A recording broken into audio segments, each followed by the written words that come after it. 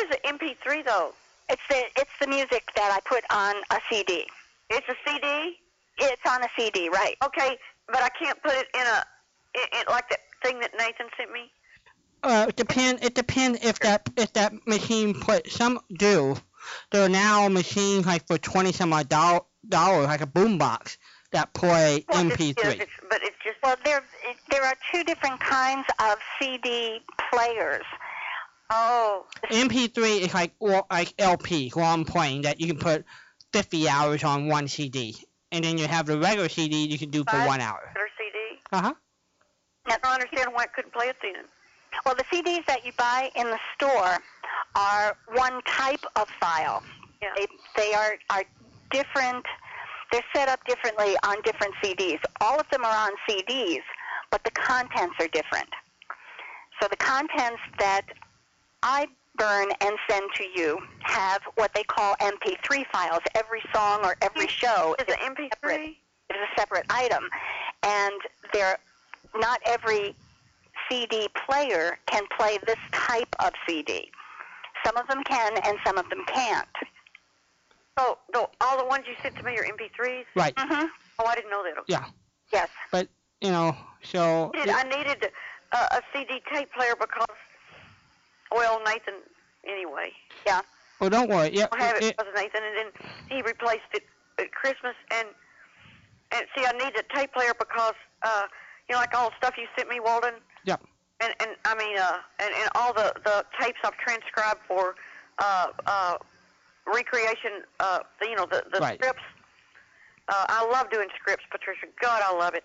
Mm-hmm. I mean, it's wow, and it takes a long time, and it's very fulfilling to me to create these scripts for people to recreate shows, and right. I just love that. But all those are on tape, and when I went into after I lost my CD tape player, I went to a store and I said I went to Walmart and I said, "Where's your CD tape players?" And he was real smart aleck young guy. He goes, "What?" I said, "CD tape players." He said, "They don't make those anymore." I said, "Sure they do." I said, "Look, where's the CD?" He goes, "They're over there. Everything we got's over there." He's real rude. And I went over there and there was nothing. It was just, they looked real stupid and weird and bigger and ugly, and all they were CD players. And so I thought, I can't play my tapes. And all I've got to play tapes on, Patricia, is a dictaphone machine that I used to transcribe those into scripts. Yeah. Right. You will be able to pick up a very inexpensive one on sale at Radio Shack. Go to Fry's. Fry's carries them too now, Delana. I don't know whether they used to be out here. I didn't think they were even, I thought they had gone out of business. Nope. No, Fry's are still around. Yeah, they write that down. It's FRY''S. Yeah. Uh-huh. And they carry them. And dadgummit. They carry them. That has been like weird. Yeah. When you get... It's okay, FRY's. Right. Okay, and who else? Radio Shack. Radio Shack, yeah. Mm-hmm. Awful, isn't it? Yeah. Isn't there stuff crummy, Walden? Or can we say that? Well, I still buy from Radio Shack, but I still do. Yeah. Okay, well. Yeah. But my first suggestion, go to Fry's. Walmart wouldn't have them? No. Okay, so I asked for MP3 player. Uh-huh. And it looks like a boombox? Yes. And you said I can get it for $20? Well, it's like Best Buys, I think, carries them. But you said $20? About $27 for some of these boombox MP3s. Like the ones I looked at Radio Shack. I mean, not Radio Shack, Walmart. And I wasn't going to buy them, but I was looking for, tape player. But I looked at those, and they used to be real cheap to go buy a CD tape player. Yeah. What you want to do when you go into Fry's, tell them you want to play MP3s. That's all you have to tell them. I want to play MP3s on a CD, and they'll show you to the correct piece of equipment. I'm still looking for, I play the keyboard a little bit. I had a piano keyboard. It's going out. It's messed. There's two keys now that don't work, but I had the what do you call it? Glenn Miller CD. In the Mood, Yeah, In the Mood, boy, and I used to play. I could play those. I enjoyed it so much. Put on a CD and sit down with my keyboard I learned nearly all of those. Sure. Well, Wait, be able to pick up a piece of equipment that will play both. It will play your CDs like with the Glenn Miller, and it will also play the radio shows on MP3 files. But the only thing you have to tell them when you go in is, I have CDs with MP3s. And they'll do it. And they'll tell you which piece of equipment you need to. Also play regular CDs? Yes. It'll play regular CDs as well. Yes. I wish I could find one that played tapes, too. Well, that's why I'm telling you, go to Fry's. You mean I can... Okay. That's what I'm saying. Go to Fry's, because they do... Walmart said, they just looked at me and said, they don't make tape players anymore. That's why you have to go to an electronics store. They do. They might not stock them, but yes, they do. Yeah. So when you get back in business and you can play the CDs, you let Walden know which radio shows you would like me to put together for you, and I will be happy to do it. I'd like some lights out and... Well, you make out a shopping list. When you can play the CDs, make out a shopping list, and Walden will let me know when it would be long. I mean, but just when you write down things I like, but I appreciate that so much, Patricia, and I just love you and Walden so much. Y'all mean a lot to me.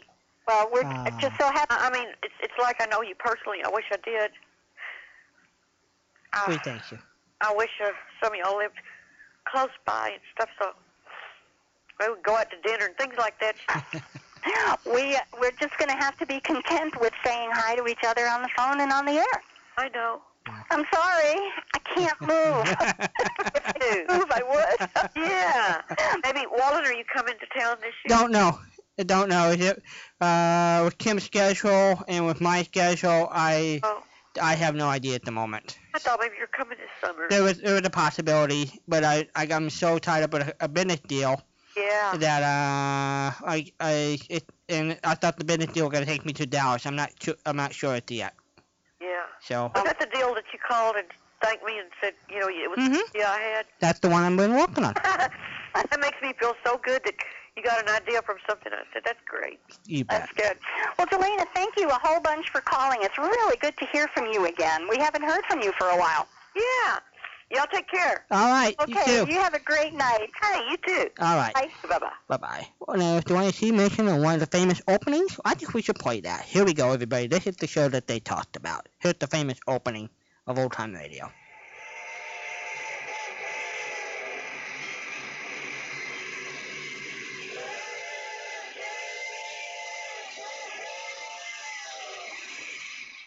From New York, Pillsbury's best enriched flour brings you Grand Central Station.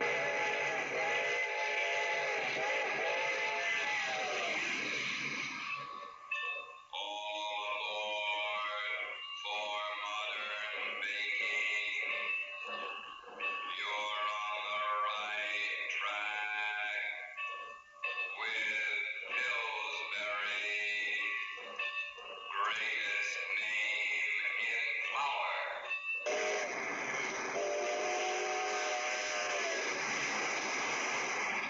As a bullet seeks its target, shining rails in every part of our great country are aimed at Grand Central Station, heart of the nation's greatest city.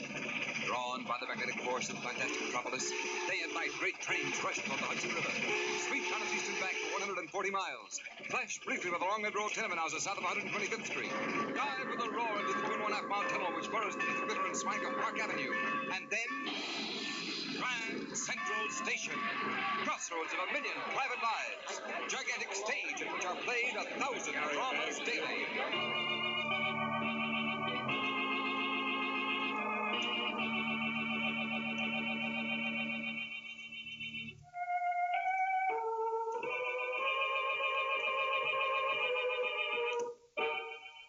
Now, for the 6th consecutive year, Pillsbury Mills of Minneapolis presents with pride Grand Central Station's traditional Christmas play, a drama you will long remember.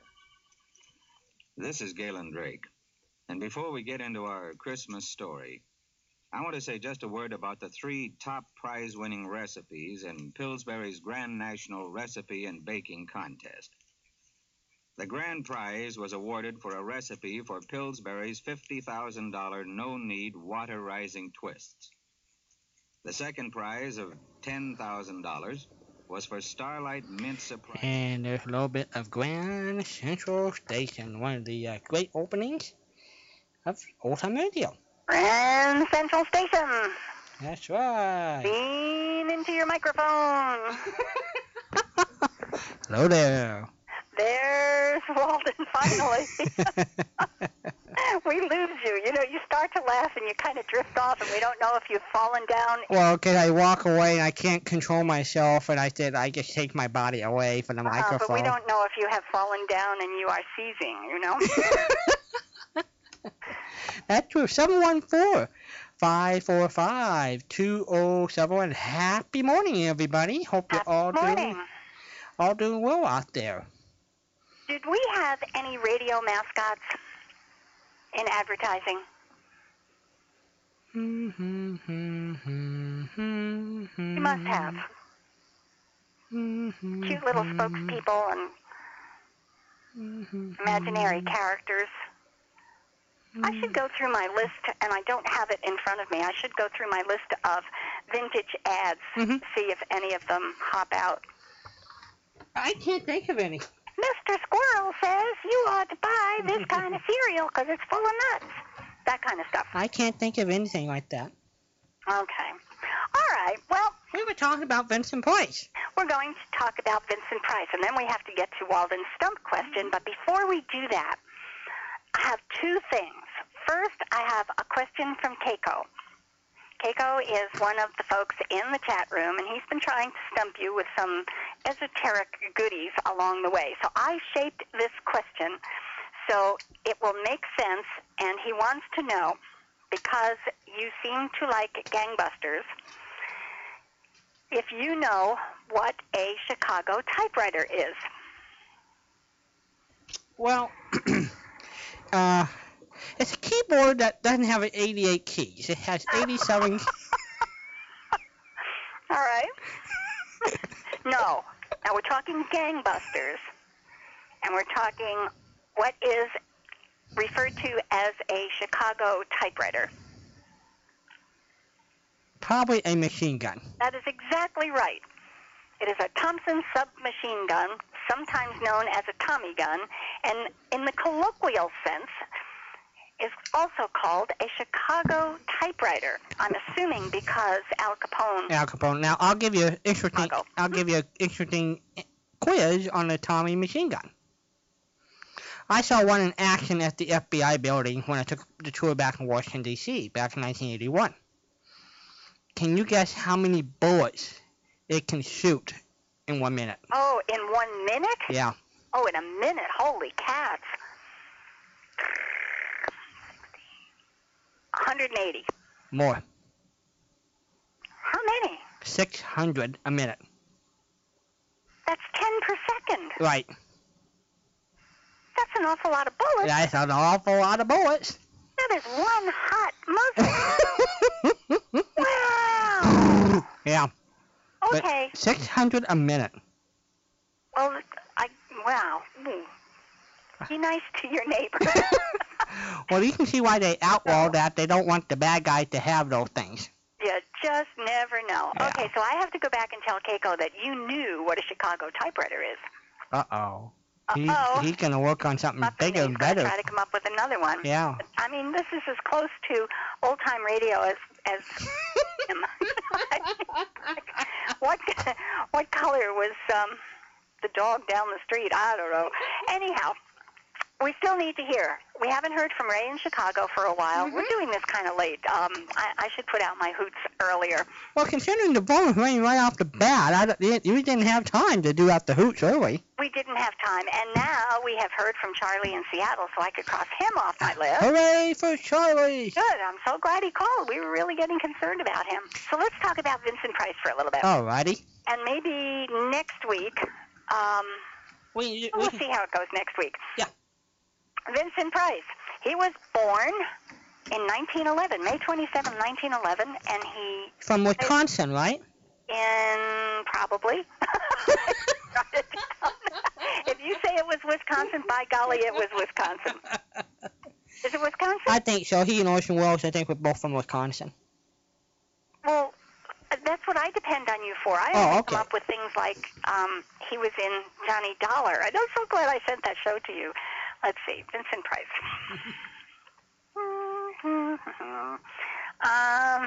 Let's see, he was born in St. Louis, Missouri. Oh, okay.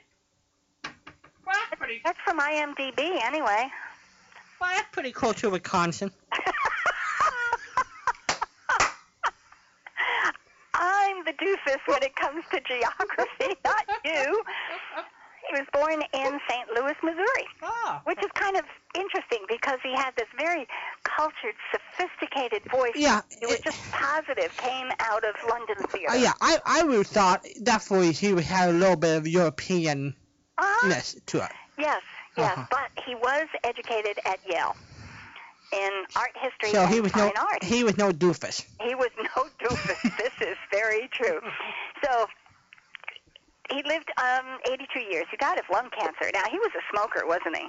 I think so. I think most of the people then were. Yeah, his daughter wrote a wonderful book. I think I would love to track his daughter down and get her on the show. This is good. Now, he has a son and a daughter, and the daughter was born in 1960, so she is quite young. Yeah, a young puppy.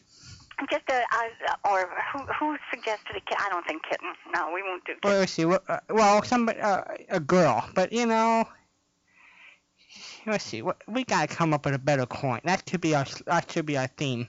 What's a better way to talk to about a young female pup? A young lady. A young lady.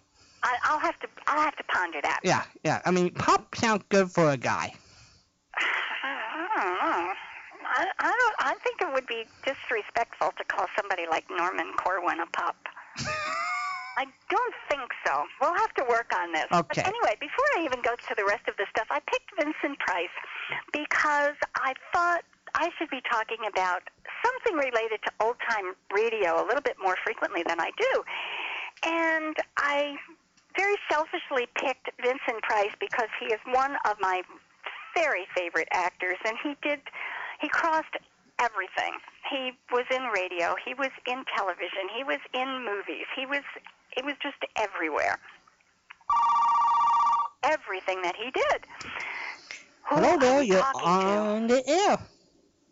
Hey, Walden. Hey, Patricia. You're awake, Bob, bro. Is that Bob? How are you? What it was is I was almost sound asleep in bed, and I was listening, and then Patricia said I was really surprised that he was from St. Louis because he sounds sophisticated. What? I didn't say it that way. That's what you said. You said, you would never get... What you were obviously implying was he certainly doesn't sound like he's from St. Louis. Didn't even sound like he was from America. I said because he had this sophisticated voice that you would be sure came out of London theater. Didn't I say that? Yes. I back you that 100. But I think Bob is... I know what I heard. But... I think Bob is sticking up... sophisticated voices that came out of London theater, Bob. I don't care how you cut it. Make it. I think Bob is sticking up for the Missouri state over there. I think he's just being fussy. That's true. We woke him up. But he's Bob. You didn't wake me up. I've been up. We, Bob doesn't really count because he's not really truly a Missourian. Oh, he doesn't know where he's from. That's true. He's from everywhere. His life in a suitcase. He's from everywhere. I've been everywhere. Yeah. How many times have I said that to you, Bob? Johnny Cash sings "I've Been Everywhere," and you live it. Well, no, I not anymore.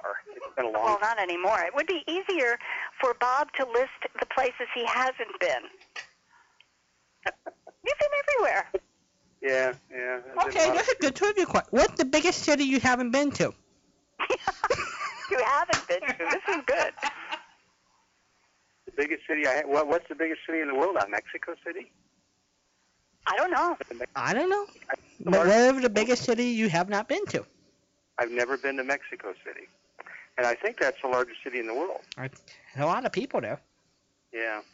Yeah, I think it's like 20 million for some ridiculous amount. Yeah. Yeah, them in Tokyo. Speaking of offending people tonight.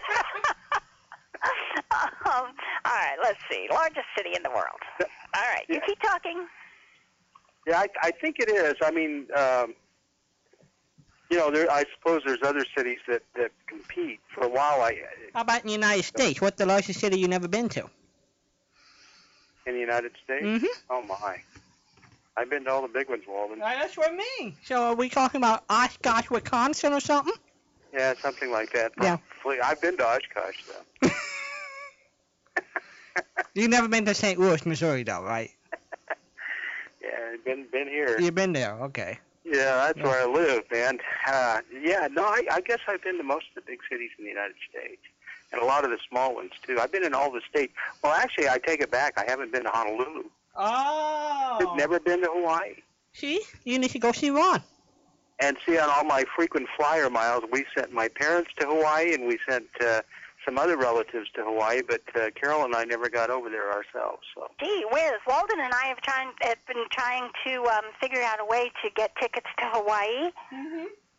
Yeah, you can use her if we'll be happy to use her if we can file miles, Bob. One city is Tokyo. I don't have them anymore. I just don't travel anymore. I mean, it's been a long time since I've done any kind of traveling. But you've got a responsibility, a moral and social responsibility to keep us happy. Yeah.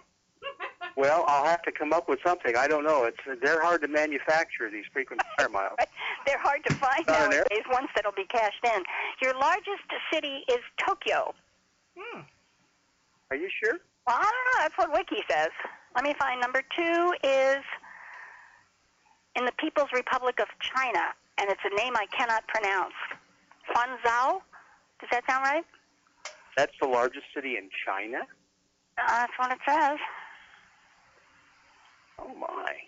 I would have thought that either Shanghai or Beijing was the largest city in China. I had no idea.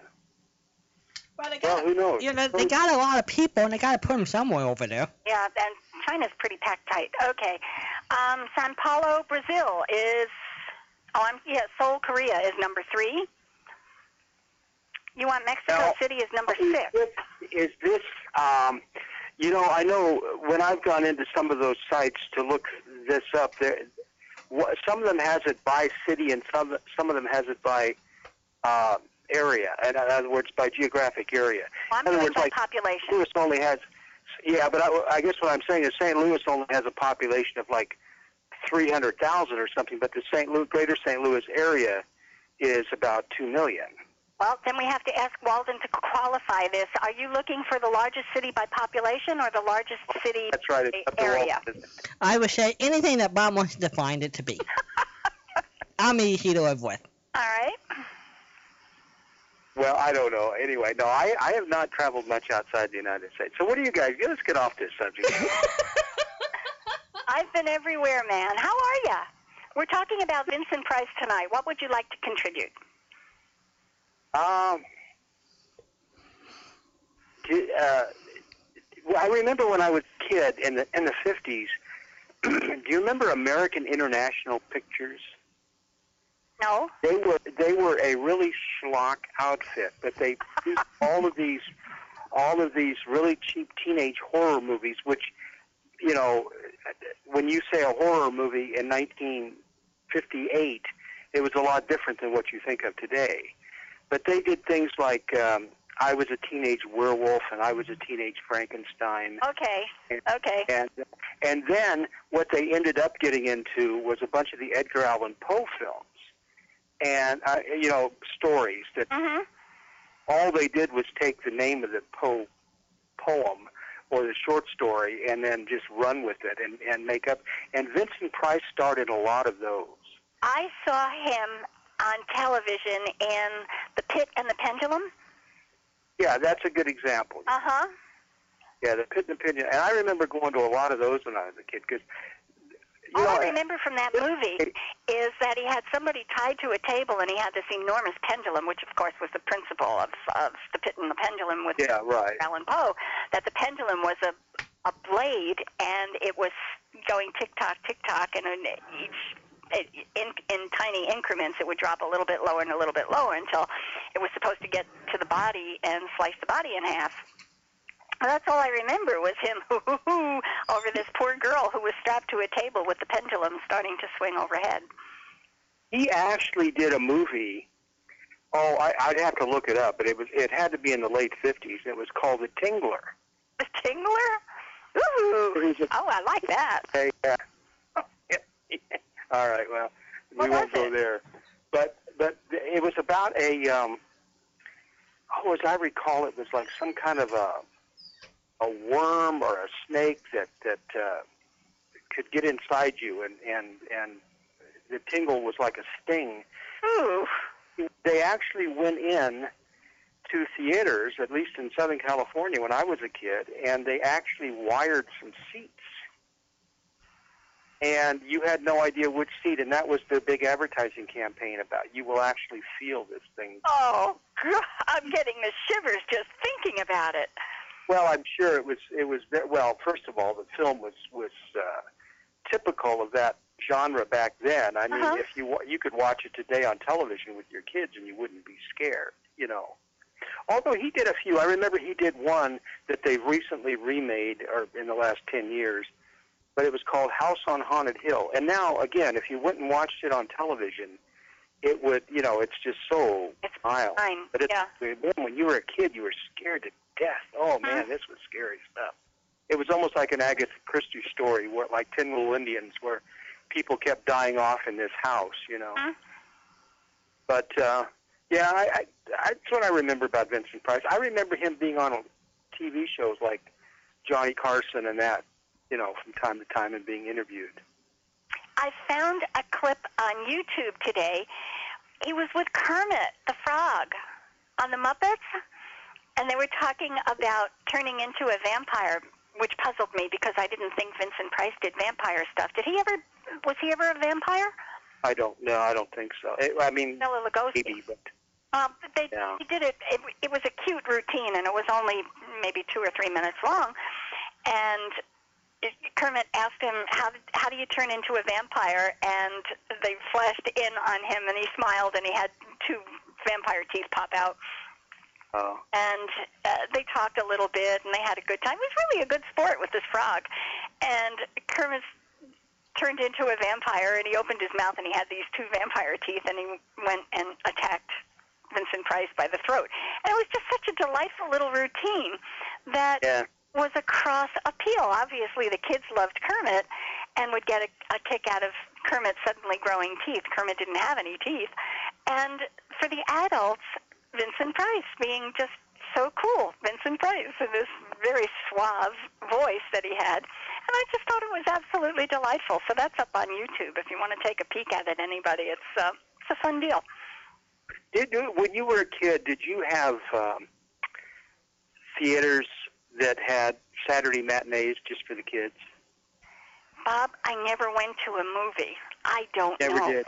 Yeah, you didn't. Yeah, I remember the Crest Theater in Long Beach. Used to have every Saturday. They would have what they called a kiddie show, and it was always at noon. And Mr. Francis, Harry Francis, was the manager of the theater, and he went on and managed the Grauman's Chinese Theater. Well, it's funny. One time when we were adults, Carol and I were up in Hollywood for something, and we saw a big crowd in front of the Chinese theater, and it was somebody putting footprints in. So we parked and went over and watched it, and there was Mr. Francis standing there, and I went up and said something to him, and he claimed he remembered me. Of course, he couldn't. There's no way he would have remembered me, but he was just that nice of a man. But anyway, they used to show a movie, and then they would show one of the old-time serials like Crazy Races, like the Cliffhangers. But they had one where they had all the Keystone Cop-type characters, and they'd be in a race. And you'd actually get a ticket when you went in the theater, and you got 1 through 10, and there was 10 people in the race. And if your guy won the race, then you got to go up on stage and get a prize. And then they had a birthday cake every week. And they would end up showing 10 cartoons, and the last one he would show upside down and backwards. And the kids just loved it, Just an arrangement. Oh, my goodness. Yeah, but I can remember him standing on stage, like when the birthday cake came and stuff, and he'd say, what do you kids want to see next week? And we'd all go, monsters, monsters, we want monsters, And he goes, he says, every time I show monsters, your mothers call me up, How adorable. This a little, you know, it was a town. It wasn't a great big cinema. It was like a little movie house. Yeah. What's that? What, the Crest Theater? No, actually, it was a pretty large theater, and it was owned by the West Coast, what would later become Mann Theater chain. It was Fox West Coast Theaters. That's why, in fact, it was the same company that owned the Chinese theater. That's why he ended up being transferred up there. But he personal routine every week. Yeah, every week. Yeah, yeah. But you know, theater, going to a movie back then. First of all, when you went in, well, there was a lot of differences. They used to always have double features, and when you often hear people talk about B films, that was the second movie on the double feature, and they would design films just to play second. And to me, the idea of going to a double feature now is just appalling. To sit there for 4.5 hours would be horrible. I know, but we're also grown up now, too. Well, yeah, but I mean, you know, even the in the evening, the adults had double features. I remember there was a theater in Long Beach, or two actually, that were kind of sleazy, but they used to show triple features. Oh my goodness! Yeah. You're right. I can't imagine sitting that long. I can't sit through a single movie. But I think those theaters were a lot of. But anyway, the main theaters, they would do that. Then later they kind of went into showing the double feature would be another feature that was a little older. Mm-hmm. But they used to be, and a lot of the B features starred people like John Agar and Richard Denning. And a lot of people were, a lot of times you'll read that description. Oh, he was a famous B movie star. And they were literally, these movies were ground out. And sometimes they were really good. But a lot of times, you know, they weren't much. But I don't know, they just had people trying to do that. The other thing they used to do that was strange is they'd say continuous showing. And so they would say, you know, you could come in any time and you won't miss anything because the movie just plays over again. Well, I used to think, what? Who wants to come in the middle of the movie? Oh, that's okay, because you can sit there after the movie's over and you can see the. Hide your eyes and plug your ears. Yeah. So you don't hear the ending before you hear the beginning. But that's why it was because of that Alfred Hitchcock came out when the movie Psycho came out and said no one is going to be allowed in the theater after the first 10 minutes of the show. And that was one of the reasons why. It's because people used to go in any time. They didn't check the times. Started. I don't know. They just had people trained that way. But I was going to say, I think back to the Crest Theater. When we were kids, we all wanted to be scared when we went to the movies. And it's really sad because I can remember there were certain creature features that you'd laugh at now, but I can remember my parents saying, well, I don't know if we want you to see this, Robert. You know, this doesn't instill the kind of thing that we want you to see as a young person. And, you know, that was great. They were being responsible parents. But I look at what the kids are scared by today, and it's horrible. Yes. Well, everybody's been desensitized. A firecracker went off in an old movie, and it was a big deal. And now you can blow up half a city block, and it's ho-hum. Yeah, that's true. And it's funny because Carol and I will go to a movie 2 or 3 times a month. We enjoy seeing a good movie. And when they show the previews at the beginning, you just sit there and you go, oh, man, it's nothing but special effects and loud noises and it's just bombarding you, you know, bombarding you. And like this movie that just made such a big splash this last week, Thor, we kept seeing the preview to that, and it was like, God, there's no way I'd go see that thing. Here at the opening week, it does $70 million in sales, you know, in one weekend. It's just unbelievable. But that's what kids want. Well, actually, you know what? Part of the reason is to get the international market. You know, dialogue-driven, story-driven is not where it's at when you're trying to show special effects and things to shows throughout the world, because that's where they got to get their money at. Yeah. They sure changed the movie games tremendously just because they got to recoup the cost and they're using the global market to do it. And in all fairness, I guess if I was trying to invest in movies, I'd say, well, what's going to make money? If I'm going to put my You're money in the dynamite business. Return on investment, yeah. You have But it's to really go in, never mind movies because they're very iffy. Every movie uses dynamite, so go into the dynamite business. except now all the dynamite's computer generated. Yeah, well, Yeah. they don't blow up buildings for real? Do you any good anymore? No, I don't think so. Oh, I'm so disappointed. You mean all of the stuff I see on television with flames and people flying all over the place is not, it's not real? I remember when I was living in New York City, I lived in Brooklyn Heights, and one night we were sitting in we were having a classroom meeting, and we heard what sounded like gunshots outside. It's like, what in the world? And so a bunch of us, after the class was over, a bunch of us got up and walked out, and there up the street, just about a block over, they were filming Charles Bronson in the film that came to be known as the Valachi Papers. And they actually had this old car going down the street shooting a machine. You guys were talking about Tommy guns. Shooting a Tommy gun.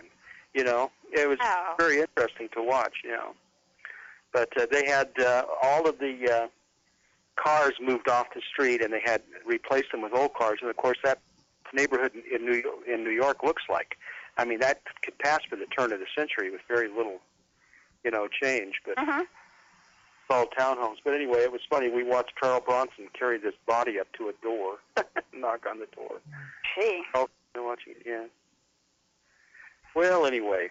I know my son, my middle son, Jeremy, called us at about 3 o'clock this afternoon, and he was in an automobile accident. Fortunately, nobody was hurt, but he was just going to work, and he manages a restaurant.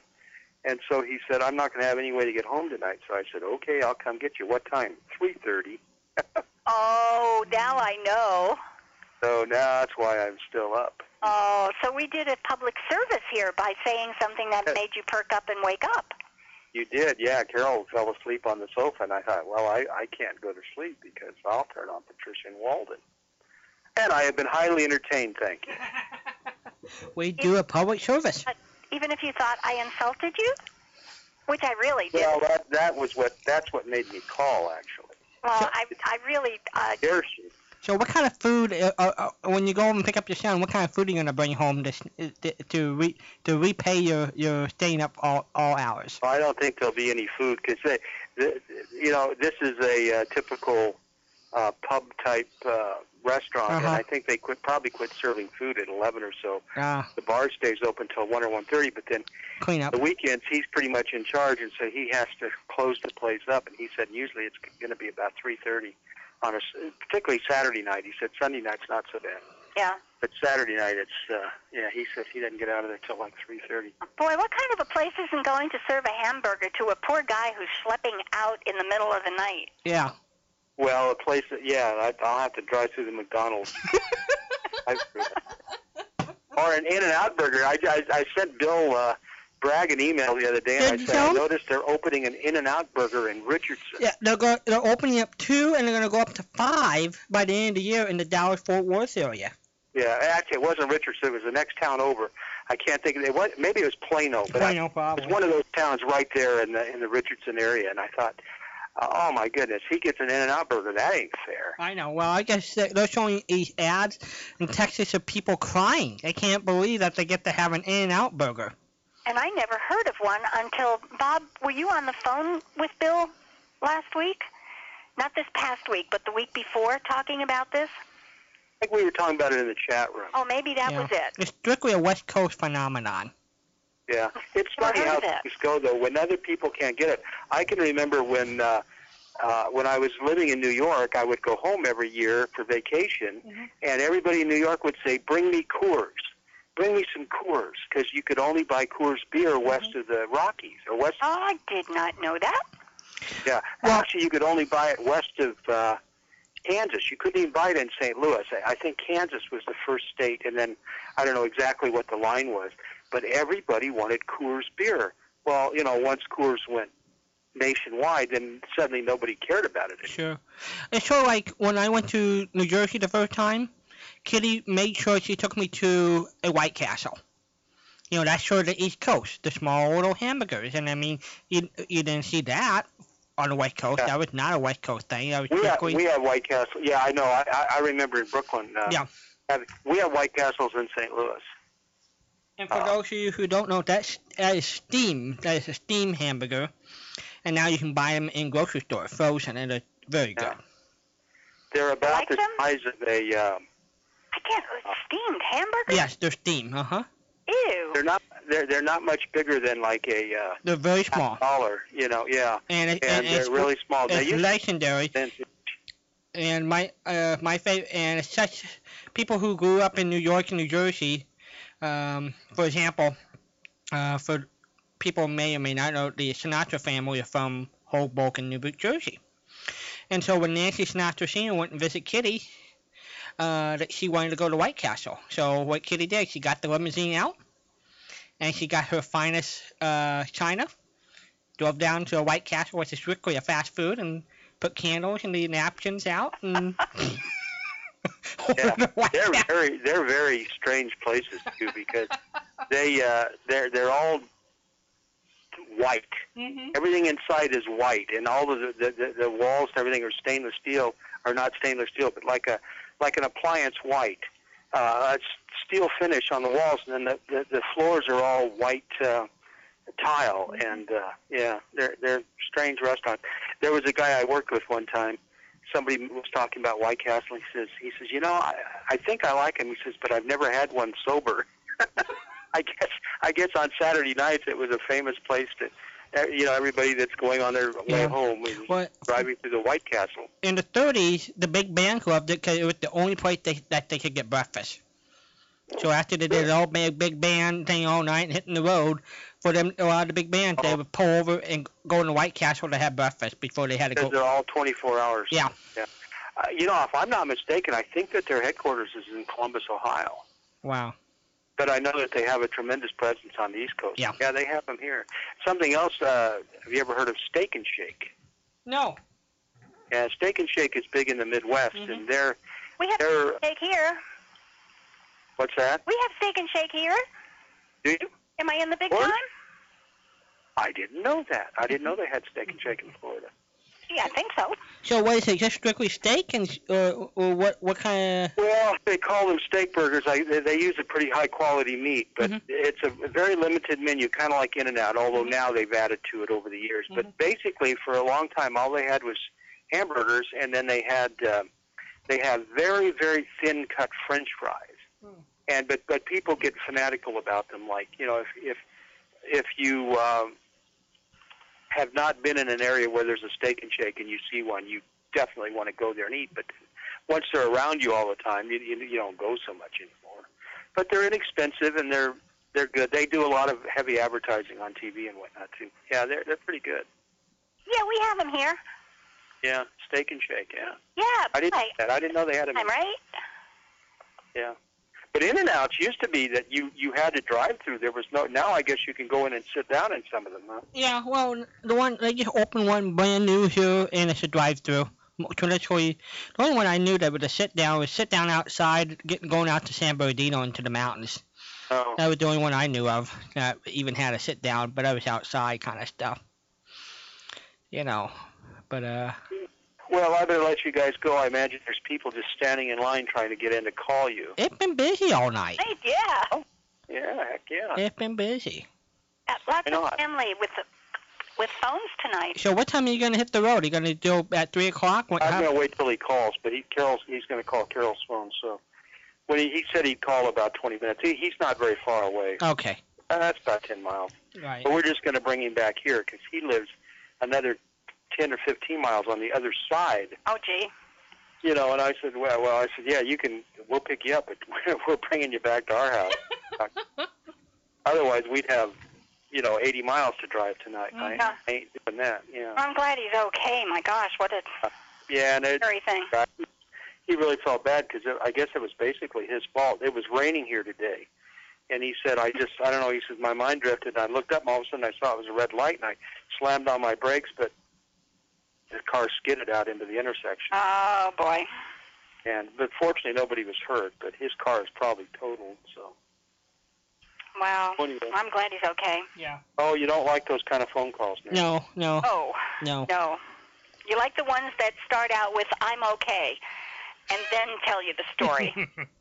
Yeah, that's right. Whenever I've been in a situation like that, the first thing, if I call Carol, first thing I say is, yeah, I'm totally okay, so don't worry about that, but here's what happened. Yeah. Yeah. Bless my sister, she starts at the other end and works backwards. What's that? I said, my sister, bless her heart, she starts at the other end and works backwards. And I am left here saying, are you okay? Well, I went to the store this afternoon. Are you okay? All right. When I got to the store, it's painful. It's painful. Yeah. Yeah, she calls you up in a panic, and then you don't Oh, know I know. what's You going on. know, I don't want to talk about it. All right. I talked to Walden about it. I don't want to talk about it. All right. Well, listen, I'll let you guys go. It was a pleasure talking to you. Thank you, as always. Bob. I'm glad you called. Thanks, Bob. You have a great night, and I'm glad everything is cool. If I come back in at 4 o'clock, you'll be off the air by then, won't you? No.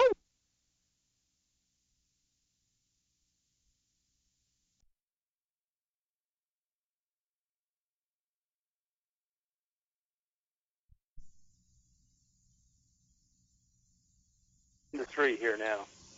Yes, early. We'll be on for a couple more hours. All right. Talk to you later. Thanks. You Night. Good night. Bye-bye. And say Bye-bye. nice things about St. Louis. No more of that. No more. Do they make good ribs? Talk to you later. All right, bye. Bye-bye. I've never been to St. Louis. I've never been anywhere. So it's safe to say Patricia has not been to St. Louis. She has not been to Chicago. She has not been... Patricia and Bob are equal because Bob been to everywhere, Patricia been to nowhere, and it equals out to 0 when you Throw put us them in a together. wearing blender, we look great. Never got to sleep in his own bed. And I've never been... Outside of her bed. Oh, dear. Oh, dear. 714-545-2071. Thanks for everybody calling and keeping us going. We love that.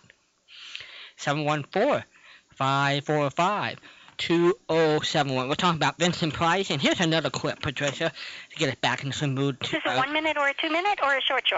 Well, how long you want? 2 minutes. All right, here we go. Hogan, my boy, welcome. I understand you had a most successful night. I sure did, Mr. Waters. I knew you would do it. I am seldom grateful to anybody, but I certainly have to hand it to you. Put it there, happy boy. Put it there. Burnbridge, it is I who should shake your hand. It was your idea, and it turned out great. It's true that my ideas are great. I cannot deny that. But there is also greatness in carrying greatness to its greatest. What's the score, happy boy? Well, in the first place, Beauregard Bottomley has no weakness. His personal behavior is above reproach. There are no vices. There's no woman. You know why? He wants a woman who's both brilliant and beautiful. What are you telling me, boy? Why did I congratulate you? Why did you let me shake your hand? Did he agree to stop? Well, his sister wants him to stop. Great. The old Hogan touch. You convinced him. I didn't have to. She's felt this way all along. However, she doesn't have the slightest influence on her brother. Then you've messed up my great idea, you knuckle knob. What are you so happy about? I fell in love with Gwen Bottomley. In love? How dare you fall in love on my time? This is dishonest, treacherous, and un-American. Get out of here. Wouldn't you like to know what Beauregard's up to? Don't get out of here. Stay here and sit down. Thanks. Oh, miss. Yes. Stand by with pills. I didn't say I needed my pill. Not now, you don't. You will in a minute. You know what Beauregard Bottomley's after? Your blood. My blood. About $40 million worth. He's after every nickel and dime, every no. building and factory, every bar and flake of soap, every stick of furniture, everything that belongs to Milady Soap Company. Please. Oh, my. Oh. Mr. Waters, your pills. Oh, the blue ones, quick. No, the pink ones. No, the purple ones. Or the green or the lavender. Oh, don't stand there fumbling. I'll take them all. The frequency of a bat's shriek is somewhere around 20,000 cycles a second. That is absolutely correct. The molar of an Asiatic elephant has 24 plates. That is absolutely correct. The The upper Cretaceous deposits in the Elbrus mountain region of Persia consist of limestone, locally hippuritic, and fossiliferous marls, often bituminous. That is absolutely correct.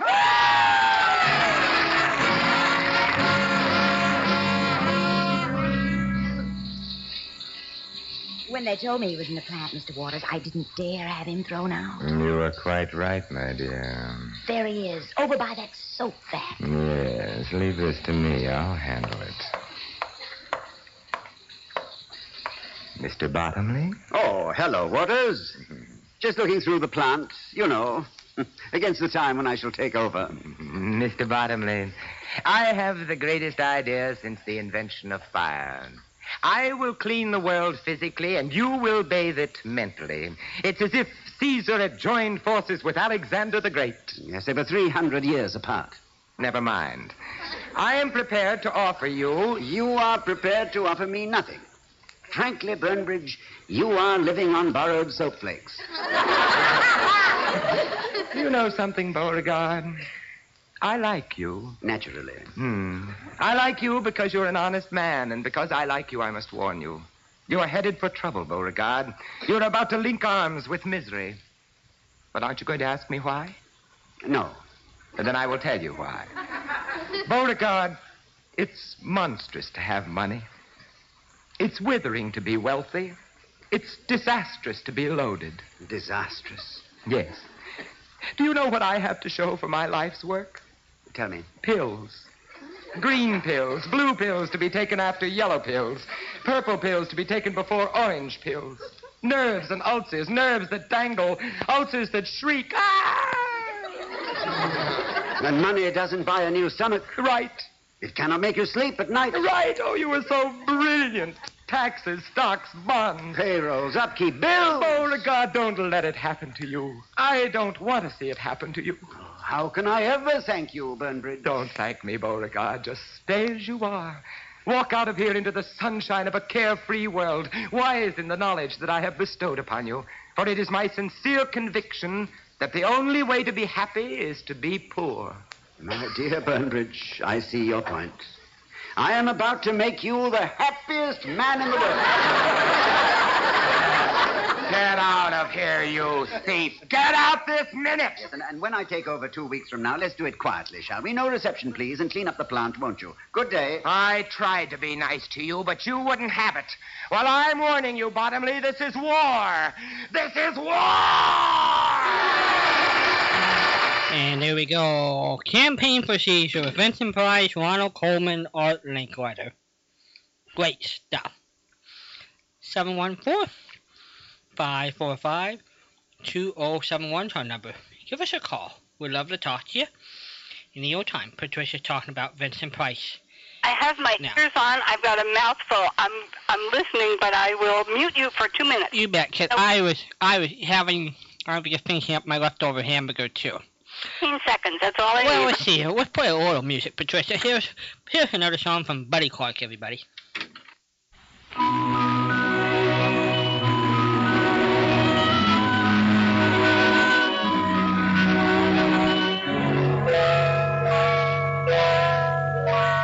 If I had my life to live over, I'd do the same things again.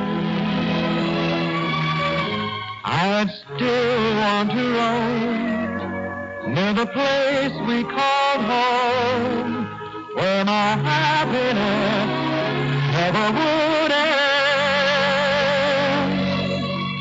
I'd meet you when school days were over, and walk through the lanes that we knew. If I had my life to live over, I'd still fall in love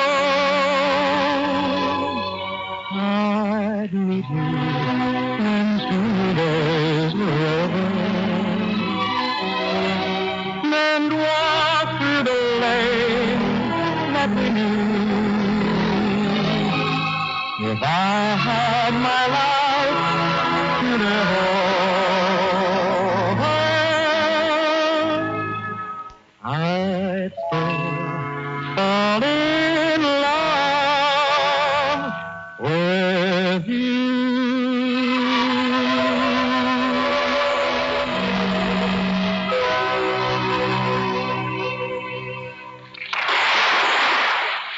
The romantic voice of the great and late Buddy Clark, who was killed in a plane crash in 1950.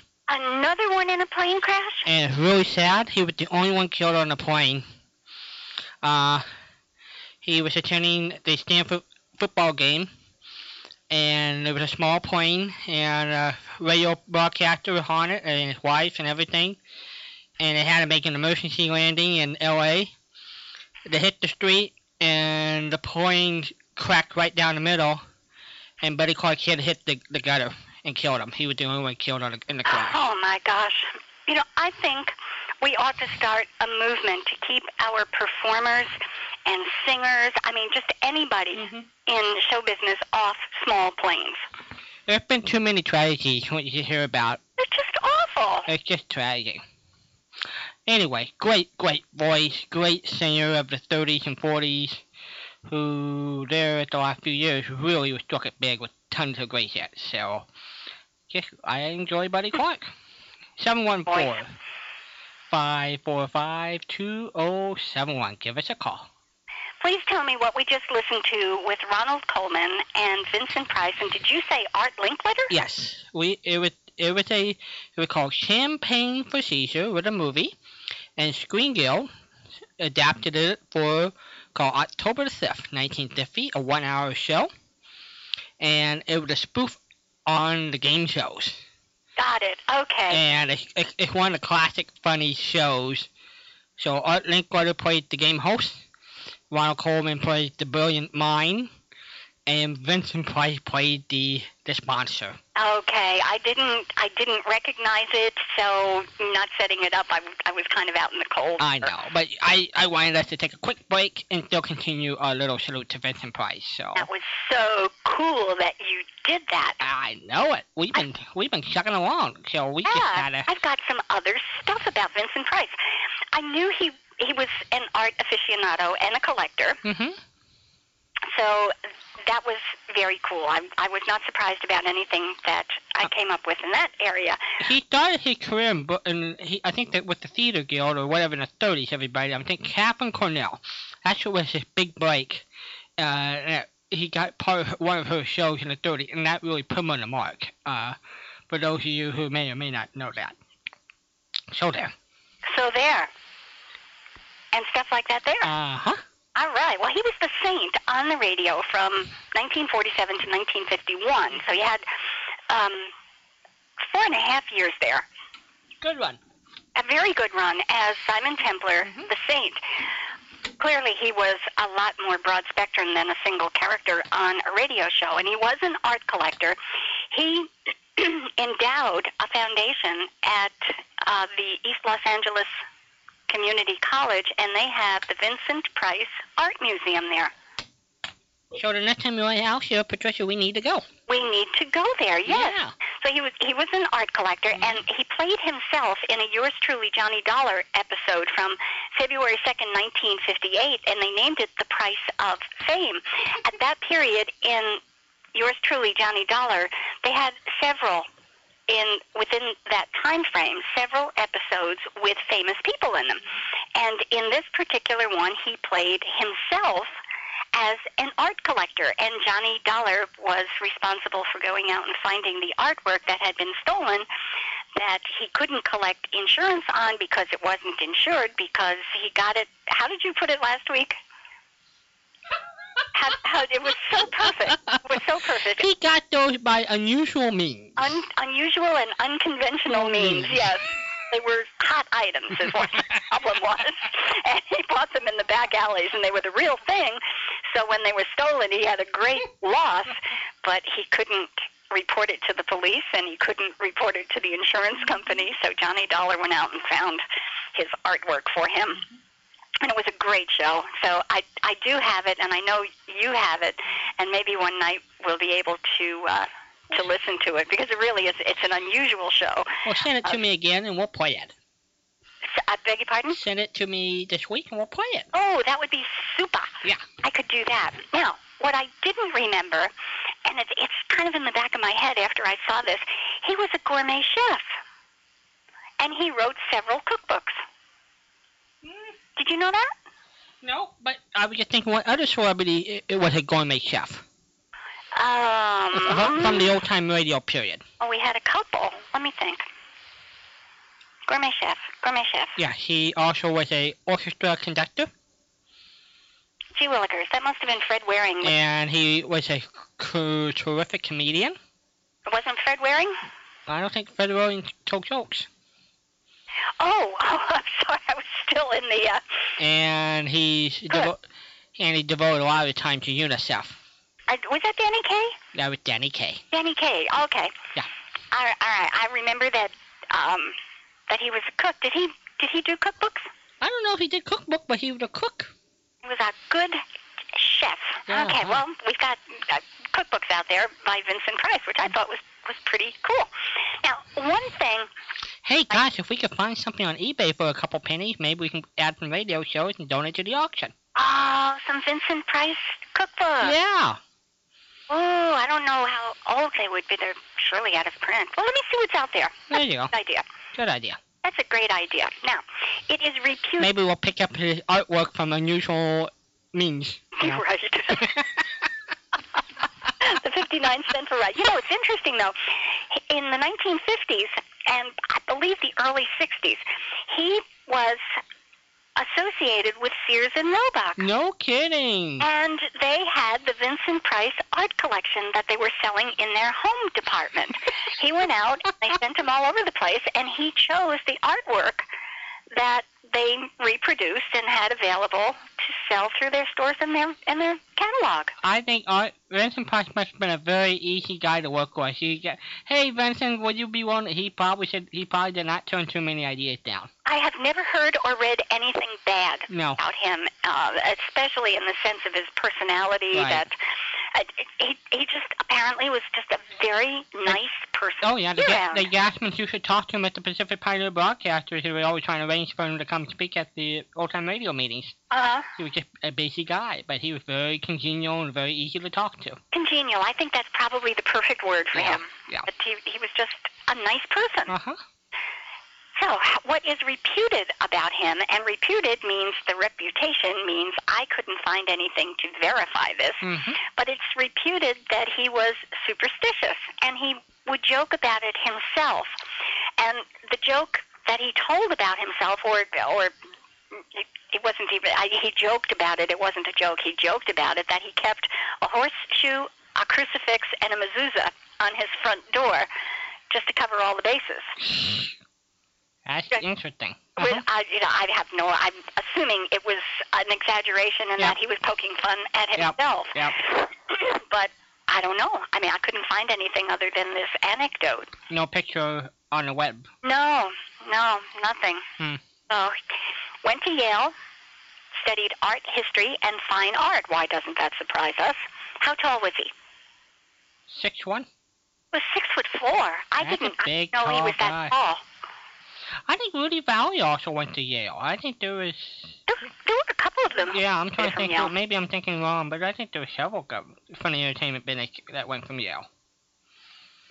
Well, now we've got this person who was so broad spectrum. And one of the quotes I pulled from him is so poignant. A man who limits his interests limits his life. It's true. How cool is that, you know? Well, it tells you one thing. My mom always said, well, you never get bored, which is true. Because I've always got them working on. And you're the same way, Patricia. No, I'm never bored. You're never bored. I always said if people are bored, there's a problem somewhere. I mean, seriously, there's a problem. And I think we live in a wonderful world. And a lot of things that can keep you, look at your mind, occupation. And I think that's probably... One of the best songs ever written was It's a Wonderful World.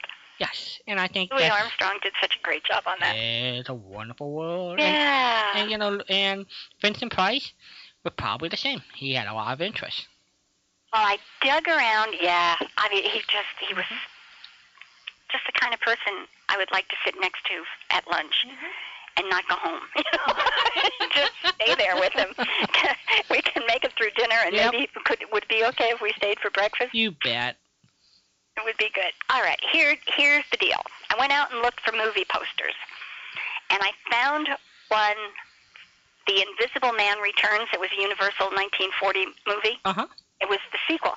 Now, this I looked at the different prices, and this one is larger than the other ones that were up there, and I don't know if there is something particularly special about this one, but it's about 10 times the price of the others that were smaller. The estimated value on this 27-inch by 41-inch poster, paper poster, for The Invisible Man Returns is between $8,000 and $10,000. Did I ever tell you my mom grew up in the city of Wayne, which is a small town in Nebraska? The movie theater was owned by one family from 1929 until into the 90s. They eventually sold it. They kept all of the lobby cars. Yeah. So the bees, I can hear them pity-patting right bing, now. Bing, bing, bing, bing. So they made sure they kept those because they figured that's where the money was at. And boy, oh boy, were they right. Yeah. What eventually happened to the collection? They still have it. My understanding, they still have it. Well, could you hang up, please, so I could make plane reservations? And they live in Florida. Oh, I could walk. Yes. Where are they? Yeah. Florida's a very big state. It's a big state. It is. It's very narrow. Mm-hmm. And they talk about spitting on the Gulf side, and you can reach the Atlantic. We had to drive through Yahoo Junction or whatever that midpoint to get over to that side of the state. Yahoo Junction? Yes. I don't think so. That's what I think is the middle part of Yahoo Junction or whatever that thing. I don't think so. Somebody was pulling your leg. I'm going to be very embarrassed if I find a Yahoo Junction. We'll wait for Nolan to call in. That's his territory up there. But that's what I seem to remember my aunt and uncle when I went over there and took a 96 past Yahoo Junction. Yeah. Oh, gosh. Yeah. I hope they were teasing you. Well, I've got some other stuff here, but I will hold that for a little bit. And we will go to Stump Walden. All right. Just directly, do not pass go, do not collect $200, just go directly to Stump Walden. All right. Which character actor, best known for comedy, played the unlikely role of Anthony J. Lyon in the Jack Webb detective series Jeff Reagan? Reagan called this guy the Lion's Eye. It was Anthony J. Lyon. Who played Anthony J. Lyon? Okay, I didn't hear the first part of the question. What character actor? Character actor who is best known for comedy played the role of Anthony J. Lyon in the Jack Webb detective series, Jeff Reagan, Investigator. Reagan called him the Lion's Eye, and he was just a buffoon of a boss. I think it's Frank Nelson. It was Frank Nelson. And I was so surprised when I realized that's who they were announcing at the end of these shows. And I met Frank Nelson. Did you really? Yeah. About it. Oh, well, it's a night I'll never forget. Before we do that, Frank Nelson is the person you will hear on the Jack Benny show saying yes. Yeah, and in many other shows, so you'll recognize him. I'm sorry for interrupting. Go ahead. On October 9th, 1982, we attended the Spurvac annual dinner, which was to honor Frank Nelson and his wife, Viola Vaughn. Viola Vaughn earlier was married to Henry Stafford, who people know to be Daddy of Baby Snooks. So when Henry Stafford passed away, Viola Vaughn, who was the Vin Vital of the Jack Benny Show, married Frank Nelson. Well, we went up to the Brown Derby and got to hear him tell Frank Nelson was a raconteur storyteller. And he told great stories about... Did he? Oh, yeah. About Clark Gable and his early days of Hollywood and being on these hunts with Clark Gable, Carole Lombard, and all these great stories in the early days of radio. And then they wrapped it up doing the Bickersons. They had a routine that they would take the Bickerson script and hit the circuit with it. And so we spent, back in those days, and there is the famous Brown Derby with all the sketches and It was the four of us, our family. And the next day, I would get my Eagle Scout. Well, that was the night at 2 in the morning.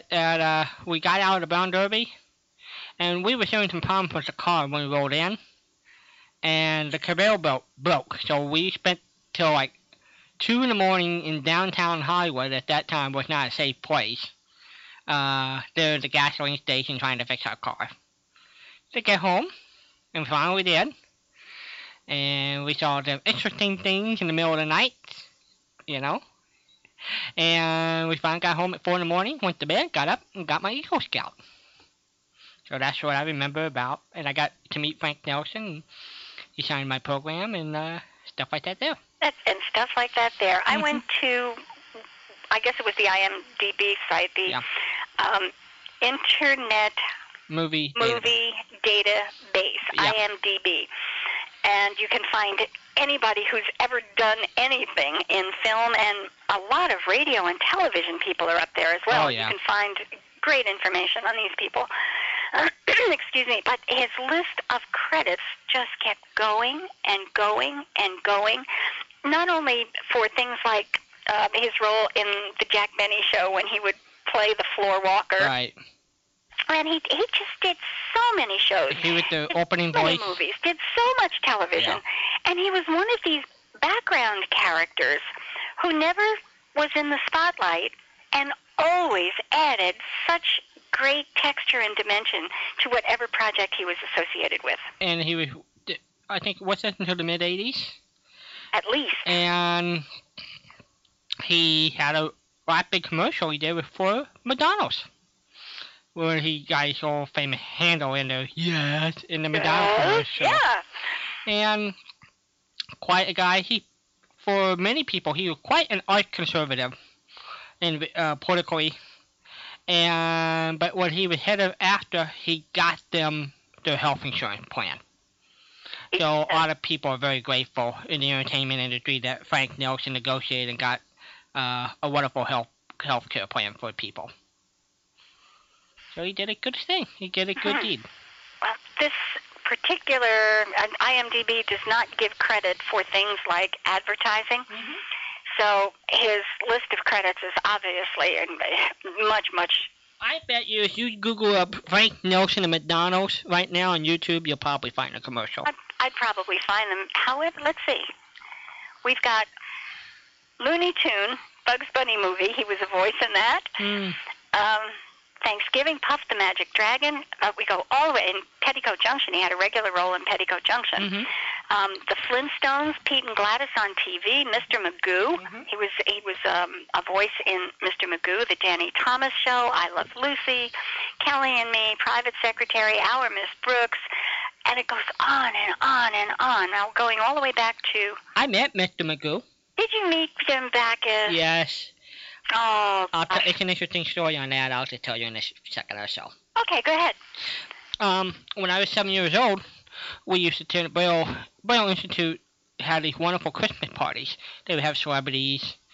Like one year, I sat on Buddy Epson's leg while he was handing out Christmas passes to kids.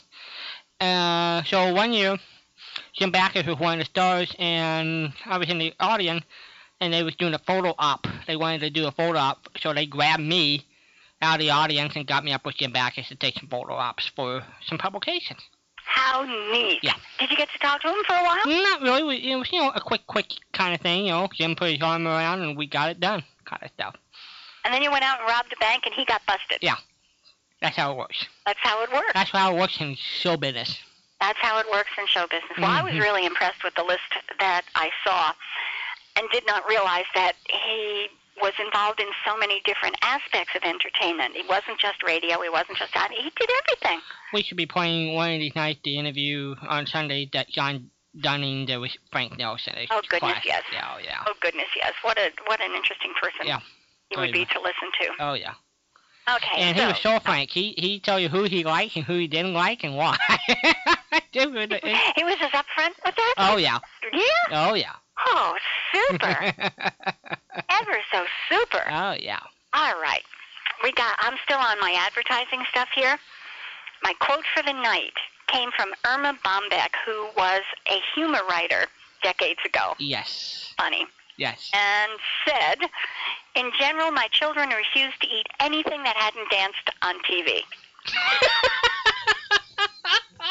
I think she probably represented an awful lot of moms. If it didn't dance, it didn't get eaten. So that ties into what we were talking about before with all of these cute little characters running around selling sugar, flavored sugar.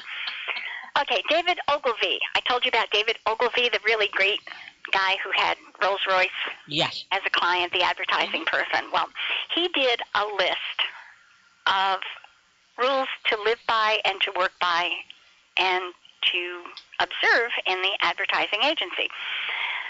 And it's only 7 items. I mean, if you use this list as your guide, your day-to-day guide, you're cool. Number 1. Maybe you can make as much money as he did. And wouldn't that be great? You know, he had such a simple way of doing things. And he was in such a complex business, and he knew how to deal with the complexities of marketing and advertising. But his approach was absolutely basic simple. His 7 rules. Remember that Abraham Lincoln spoke of life, liberty, and the pursuit of happiness. He left out the pursuit of profit. Good guy. Number 2, these are your rules. These are rules that he has set down for good business. Rule number 2, remember the old Scottish motto, be happy while you're living, for you're a long time dead. Okay. Number 3, if you have to reduce your company's payroll, don't fire your people until you have cut your compensation and the compensation of your big shot. I love that. That is just absolute basic principle as far as he was concerned. And, you know, I miss him. He died in 1991, and I miss him. Yeah, and there's a great story about somebody following that model not too long ago. I'll talk about that in a bit. And a lot of people, a lot of companies have done that, and they have fared very well. Actually, there's a famous hospital that they went to the people and explained they got this much money, how could they save it? And so doctors and everybody came up with ideas to cut it, and it got down to a field, and they still kept cutting their own not to lose 1 worker from the payroll. Sure. Several decades ago, Delta Airlines was in trouble, and their employees, if you can believe this in this day and age, their employees helped bail them out. They bought an airplane for the company. Pooled their money, and they bought a jet for the company to add it to their fleet. That's good stuff. Isn't that good stuff? Okay, number 4. This is strictly business. Define your corporate culture and your principles of management in writing. Don't delegate this to a committee. Search all the parks in all of your cities, and you'll never find statues of a committee. Those are hard to find. Yeah, I agree. Hard to find. Good people who have made a difference, you see statues. You never find a statue of a committee. I love that. Yep. Number 5, stop cutting the quality of your products in search of bigger margins. The consumer always notices and punishes you. This is good. Number 6, never spend money on advertising which does not sell. Meaning, if you can put up, isn't this a great product? But if there's nothing in there that says, please buy this great product, it's not selling. So that's a business one. Sure. And number 7 is the most important. Bear in mind that the consumer is not a moron. She's your wife. Not insult her intelligence. In one other area, he said, she's my wife. Don't insult her. So those are his 7 rules that he built his company and his life by. And he also said in one other place he never handled a piece of paper more than once. Oh, I've heard some guys doing that. That's pretty good. That's really great if you have something to pass it off and say, pay this bill. You know? Most people don't have the luxury of having people to delegate things to. But anyway, I thought that was pretty cool. Good stuff.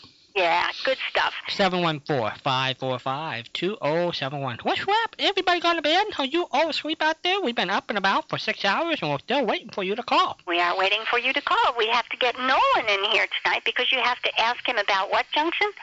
Yahoo Junction. Yahoo Junction. Okay. Now, that's kind of an expression, Yahoo Junction. And he wasn't here last weekend, I don't think. See what? I don't think he was with us last weekend. He was not with us last weekend. You thought maybe because it was Mother's Day. Yeah.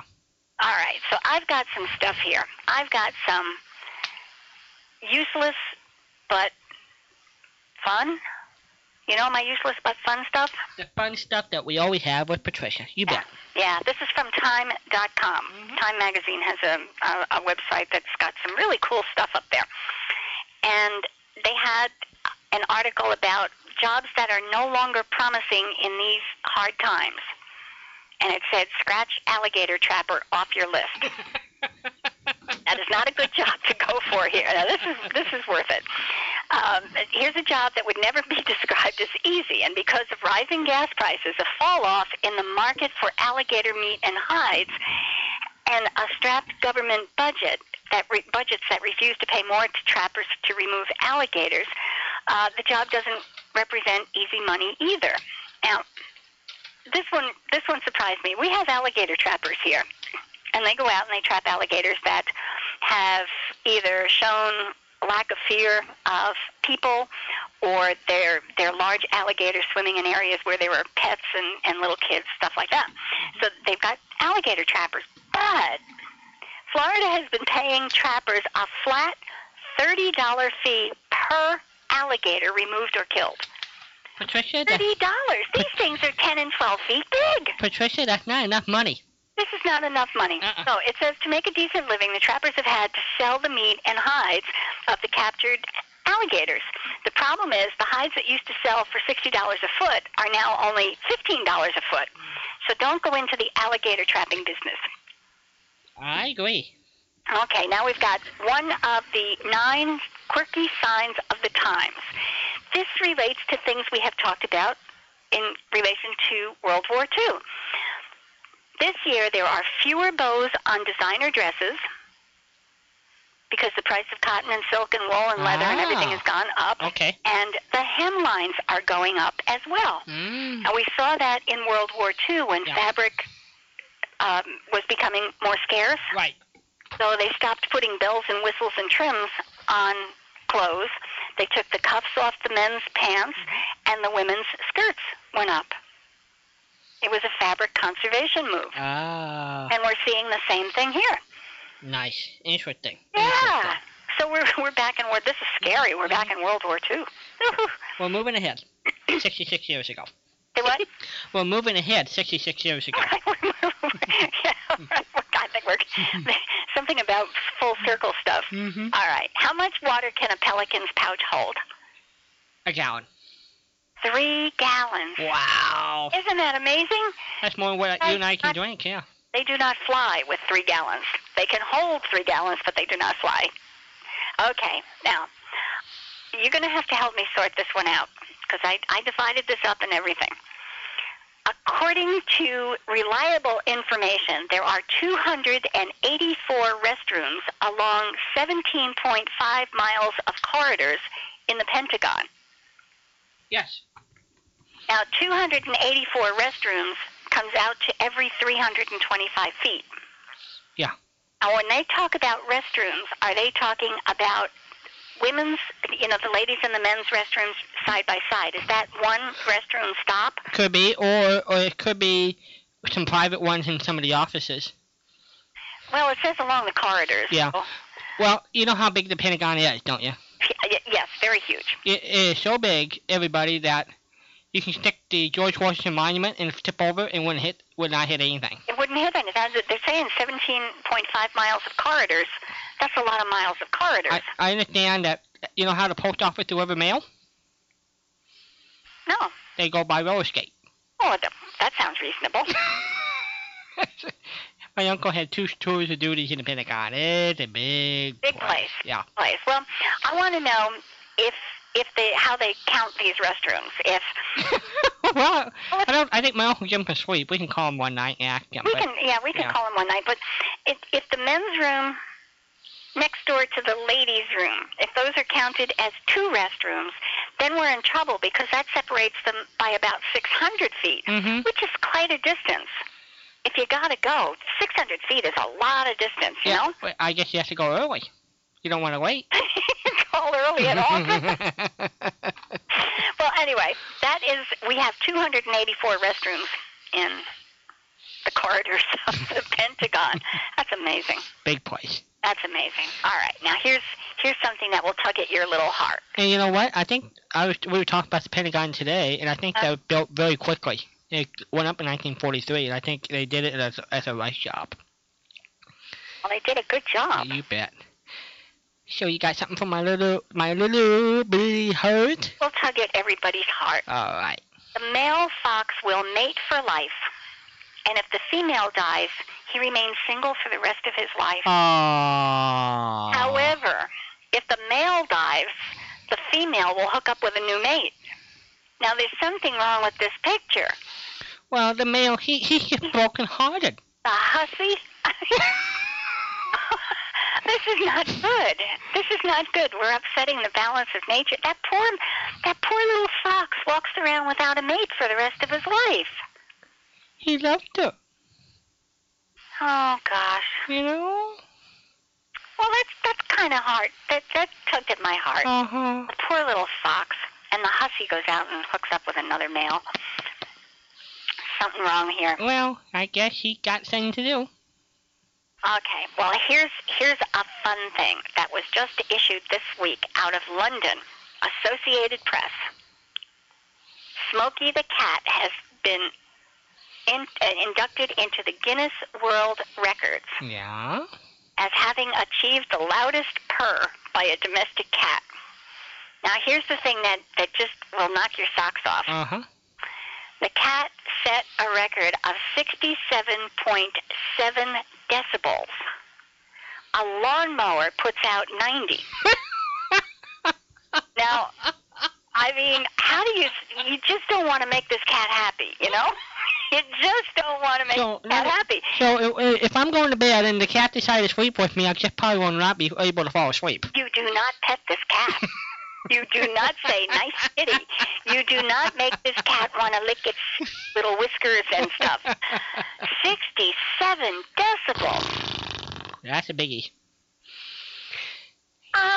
That's good grief. Big stuff. That's fun. Mm-hmm. I mean, that's useless but fun. Mm-hmm. And on May 20th, the post office is issuing a new stamp. A new 44-cent stamp. What are they issuing on Friday? They are issuing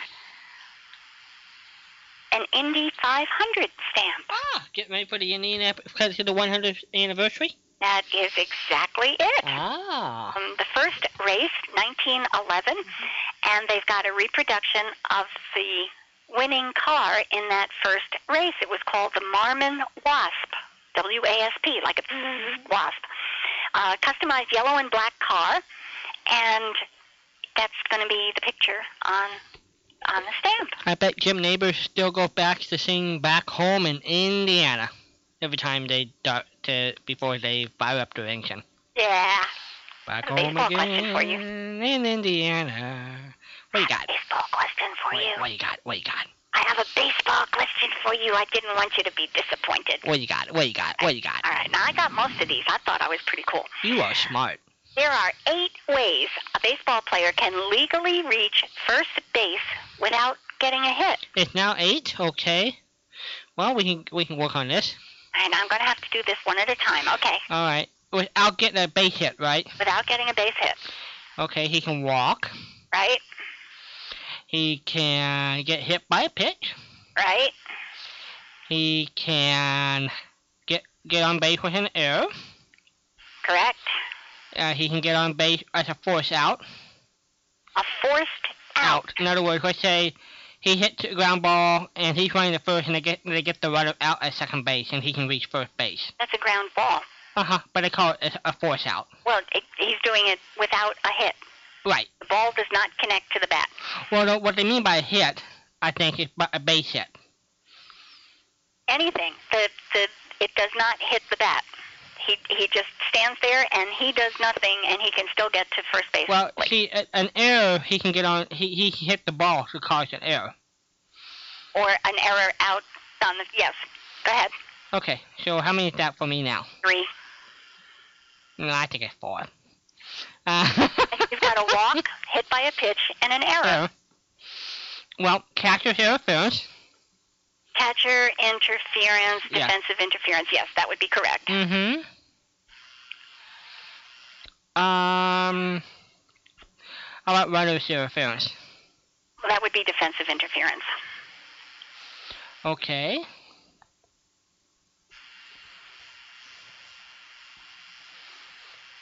What? Okay, I think I'm done. What do you got?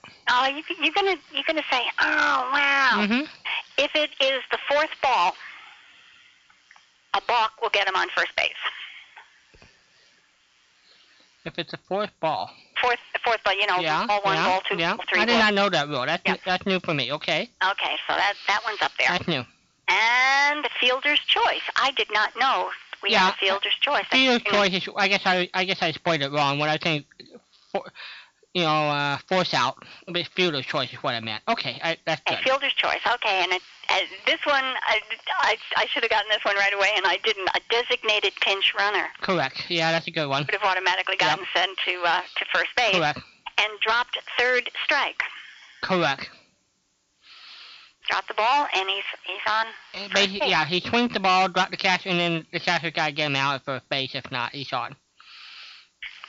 8 ways to get on. Yeah, I never knew about the fourth ball balk. That's a new one for me. That's good. That's good, Patricia. Very good. Well, if a balk is called, which is very unusual. Correct. If a balk is called, is that an automatic ball? Basically, yes. It's an automatic ball. So that. And also allows the runners to move up a base. Right. So this one was not a surprise for you. If it's the fourth ball and he balks. Yeah, I never thought about it though. He automatically. Maybe because I never seen it before. Happen. A balk allows a runner to go down to first base. When was the last time we heard about a balk? It happens. Not very often. No, it happens a few times a year. You don't see them happen all that often.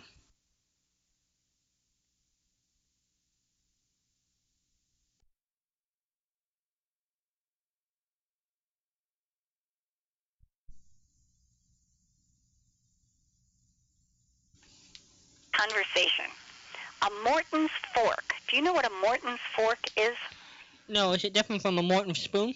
Yes, and it's different from Morton's salt. Huh.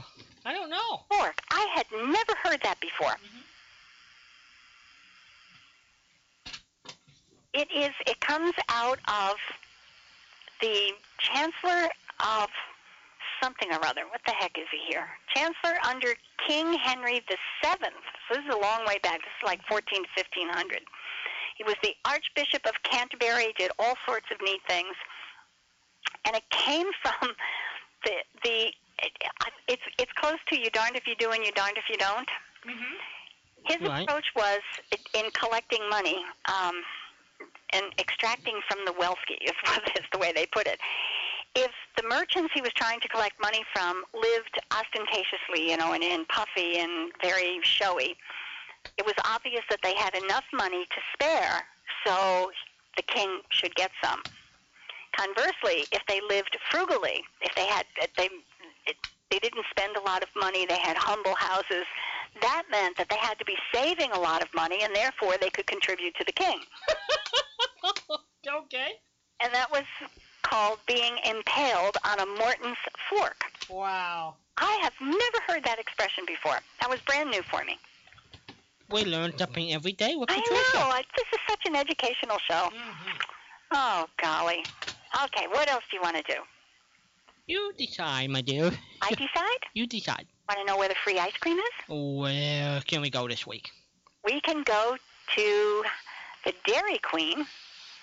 Will make my mom happy. That would make your mom happy. Well, you have to sign up. You have to go to blizzardfanclub.com, and that will bring you to the Dairy Queen place. And if you sign up, you will get a buy one, get one free coupon.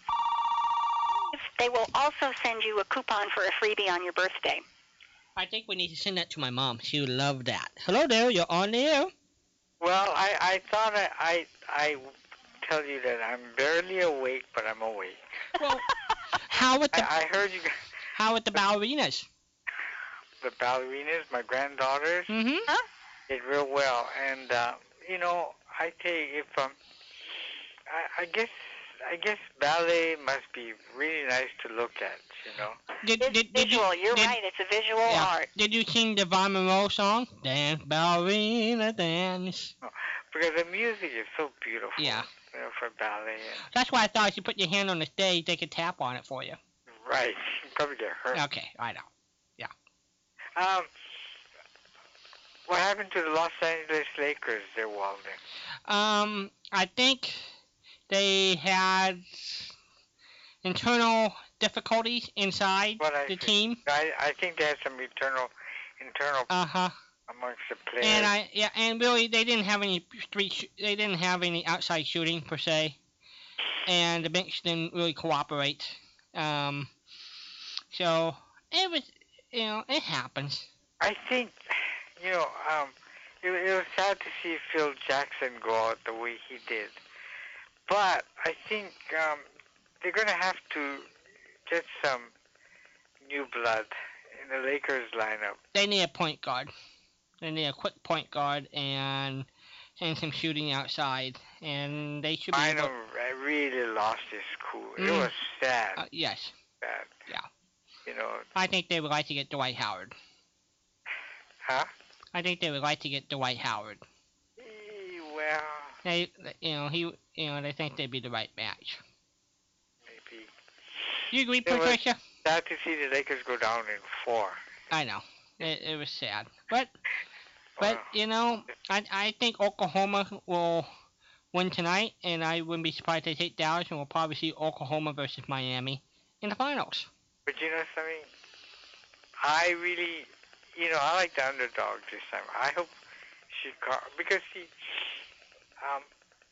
I hate when people, it's their choice, but Howard and LeBron James, and, they ganged up. They said, let's all take a cut and, let's all play together and let's wipe these other guys out. But you got in mind, they all took less money to do it. That's right, because they wanted to play together. We're so insist of wanting to win. And sometimes I hate when they're piling up with all these superstars. So I like the underdog to beat them. So who are you going to pull for? Well, that's what I mean. I hope Chicago beats Miami in their series. Right. But it's going to be difficult. Right. Then, who you like in the West? Huh? Who you like in the West? Well, I guess, Memphis would be an interesting story. Yeah, Memphis would be interesting. But I gotta give, let's see. Who's the other team now? Let's see. Memphis is playing Oklahoma, and then you have Dallas. The Dallas. Dallas is gonna, take the Western Division or whatever. Well, that's true. Yeah. Have a good time? Huh? Did you have a good time? No matter, something, Patricia, no matter where I go, I always figure out a way how I can have a good time. Yeah, I don't think you go and have a bad time anywhere. No. I go with this attitude that if I have a bad time, it's usually my own fault.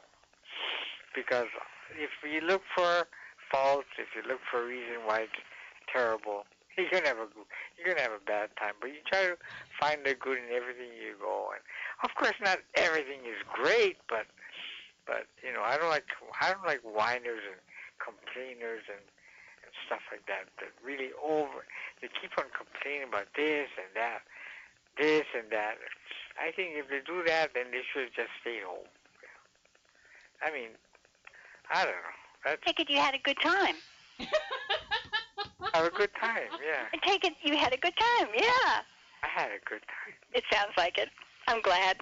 I in high school, no matter what date I went out with, I had a good time. She might have had the most boringest time. I was just going to say, did she have a good time? She might not have. Because, come to think of it, she never went out with me again, but... Hey, Ron, did the girl fall in love with you because you could play the piano? You know, I gotta tell you something. Yeah. Music is a way to man. You know, you can get a woman excited. I think a singer can do more than a piano player. I think I used to admire people like Gene Autry and Eddie Dean and Jimmy Wakely who could sing on their horse, ride to the Hey, you crack me up. You sit on a horse and sing. I'd be great. I think we're going to lose Walden again. I'm sorry, Ron. Funny. What did you admire about them and their horses? Well, I hate to tell you.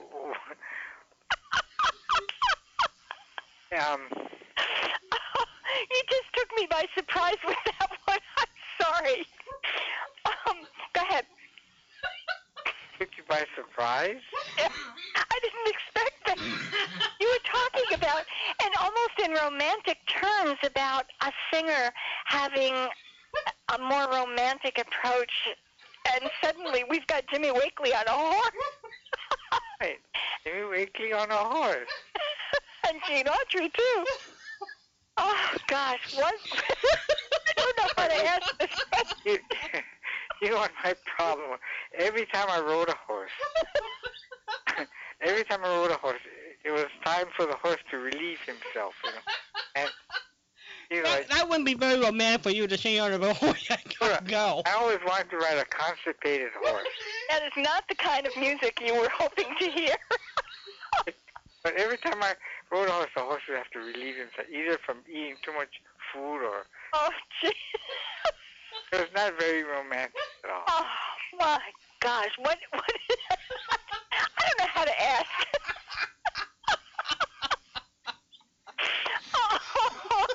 There's no return from this. I sat on his horse, played his guitar, and wowed the woman. Oh, my gosh, yes. Yes, I'm a wild woman. Yep. If I sat on a horse and started to play the guitar, the horse would fuck me off. Oh, gosh. All right, what advantage did Gene Autry have on a horse as opposed to sitting on the front porch strumming the guitar? What did... I guess the horse... I don't know. Maybe... whether his voice or the fragrance, I don't know. I don't know. But there was something romantic about being on a horse and singing. I guess.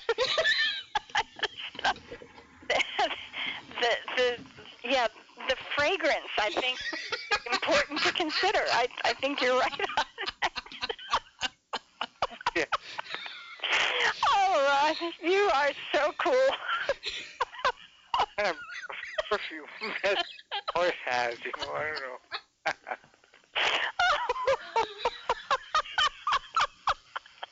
I think we're finished. Ron, you just put us away. You guys have been up too long. Oh, but that was funny. If it were just one of us who was laughing, I would say you're right. But you got both of us at the same time with that one. Oh, gosh. Well, that shows my romanticism. Just went riding into the sunset on that's how you entertain Gail by singing on a horse? They were constipated? Well, it was the unconstipated the problems here. Oh my. All right, well let me start. I don't know how to ask. All right, now you said a singer has an advantage over a musician in romance department. You know why the words in music, the words tell the story a lot. All these romantic songs, you listen to the words, and it really sends a great message, you know. And the singer who sings well can, you know, send the message out with the right words. Why do you think when Doris Day sang "Secret Love," I was thinking to myself, boy, I wish she'd be singing this song to me, you know. What? And now I shouted from the highest hill. I mean, the words are just. You want to know a story about Secret Love? Yeah.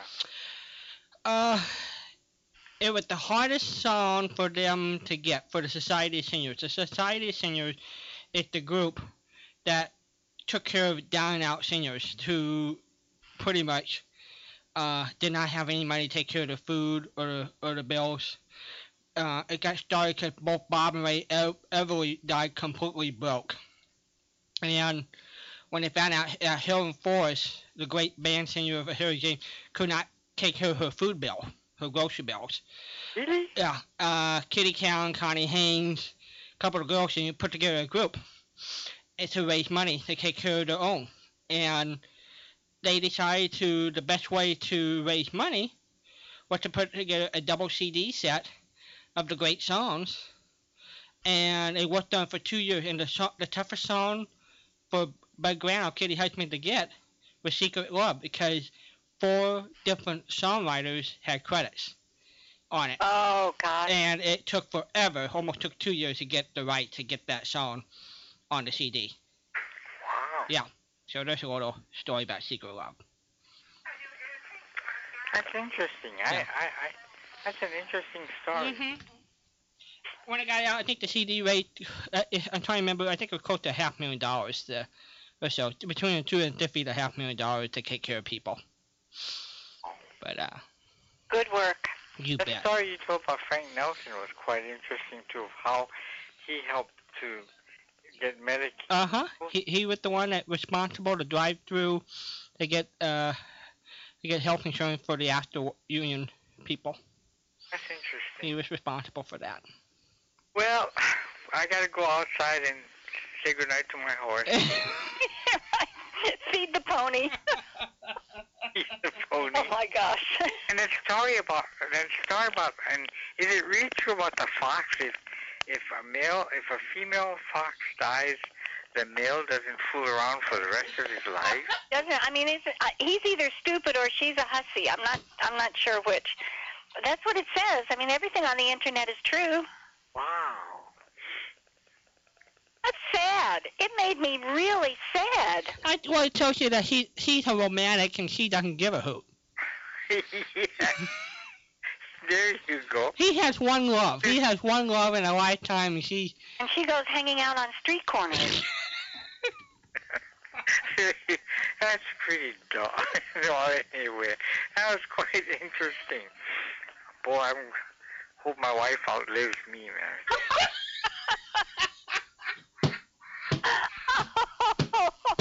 All right. You're terrible. You are. Oh, well. You are a piece of work. Anyway, I will talk to you guys next week, and I will put together our date with the Railroad Hour, and you make sure the popcorn is ready to go when you get it. And Grand Central Station. Yeah, how many Grand Central Station shows do you have? Do you remember? There's only 7, you know. I don't know why. There should be more, but that's how we can come up with. And they're good. They're good shows. And the last show is the same show that you hear every Christmas. Oh, yeah, we were talking about that earlier tonight when you were out at the ballet. That was a very, very warm story. It was interesting, and it was very 1940-ish. Mm-hmm. Yeah. Mm-hmm. It was very good. And Mason Adams did a real good job of playing the ambulance driver. Huh? Yeah, it was a very good story. Oh, there you go. We were talking about commercial advertising. What is Mason Adams was known for? What commercial? Smuckers. That's right. What was it? What advertising was he known for? Yeah, what was the answer? Ron, go ahead. Smuckers. You know Smuckers. Yes, that was Mason Adams. He was the spokesperson for Smuckers. Okay. And he was good in oh, yeah. Just Radio Mystery Theater. Yep. He was good in Pepper Young's Family. Yep. I mean, he did some good stuff, Mason. Good career. Yeah. Good. He had a real good career. And, you know, it's amazing how you could recognize these radio voices. Oh, I know. Robert Dryden and... Yep. I was just sitting there. I gave Janet Waldo a hug today, and I was just sitting there sitting on stage. There's this gal who, here in 2011, had the same voice 70 years ago. Yeah. It's just amazing. Right. That's right. She sounds the same. Sounds the same. It's just like Gloria McMillan. They have this still young, warm voice. And it's just like Patricia. I know. 78, she does not sound 78 at all. Oh, thank you, Ron. I mean, you may look it, but you don't sound it, though. But really, it's. I hang around you guys. It doesn't matter. That's true. That's true. That's one thing about radio. You looks don't know doesn't what count. I'm your pinup girl. That's right. Looks doesn't You don't count. know what the people really look like. You don't want to know. Somebody said, if you could see what Mary Noble... Backstage wife. Yeah, you can realize why she stayed backstage. You're me. Really cool. That was really cool. So if you saw who played the part of Mary Noble, you would know why Larry fooled around a lot. That was cruel. That was cruel. That was cruel. And that's how come she stayed backstage, that kind of stuff. But I don't know who, but we don't know what radio stars look like. We had no idea. No, and it just wrecked my brain when I saw what Jim and Marion Jordan looked like, and I watched one of the Fibber McGee and Molly movies. It took forever for me to get back into my normal mindset. Did you watch it on TV, or somebody sent you a copy? Both. Both? Oh, okay, that's interesting. You know who was a real neat father, played the part of the father? The one that played it in One Man's Family. Yeah, Anthony Smythe. Anthony Jason. He was always a bachelor. And he was a romantic leading man in San Francisco. Carlton dubbed him for the role in San Francisco, brought him home. And he and Mama Barbara were very proper with each other off air. Even though you sound like they loved each other on air. Yes, yes. And in 1950, when he thought the show was dead, said, the 30-minute show ended, and eventually they were going to stop doing the show. So he went to bed, and he thought his life was over. But once he heard they were coming back on the air at the 15, he got back out of bed, and had a great time for another 10 more years. And then when they took it off, he went back to bed, and he passed away. But that was his life. My goodness. He lived with his sister and his niece, but he was always a bachelor. Let's see. What was the run on One Man's Family? 1 day short of 28 years. That's right. That's right. What a run. What a run. And they were, 15 minutes? The last 10 years it was 15 minutes, 5 days a week. The other one was half an hour, right? Half hours, yeah. So we're up to 1958 right now. How frequently were the half-hour shows played? Once a week. Okay. My favorite story, I had lunch with Carlton E. Morris. And he was telling me, in 1985, he told me he got a chance to fly on the very first China Clipper in 1937. He was all excited about this because the plan was it took 6 days to fly from San Francisco to China. So you would stop in Hawaii and Midway and all these islands to get there. And here was 1937. He was a hot radio writer, and One Man Family was on the air, and he thought it would be a great way to take a vacation. And back in those days, you worked every day, you wrote the script, you produced the show, go back and write. So he decided to work really hard and write ahead. Well, he wrote ahead, all right, 2 weeks. Got on the trip. Midway through the trip, he realized he didn't write far enough. So he wound up spending 1 day in China. The next day, had to get back on the plane, fly back home in time to write the next script of One Man's Family. Oh, wow. Well, that was a heck of a vacation. Hopscotching and flying. Yep. Oh. Yep. Spent 2 weeks on an airplane, hopscotch and flying, and not really spending any time in China. Oh, my goodness. Well, but it was a very good program, and Grandpa did such a good part of playing the Grandpa. That's right. Anthony Smythe. A very good program, very warm program, and their philosophy was very good. It may not be for today's philosophy, but it was a character-driven show. Colleen Morris wrote character-driven stories. When you listen to I Love a Mystery, you knew who Jack, Doc, and Reggie were. Mm-hmm. When you listen to one man, you knew what the personalities were. That's how he wrote. And that's probably why he was successful, because we knew the personalities. Yep.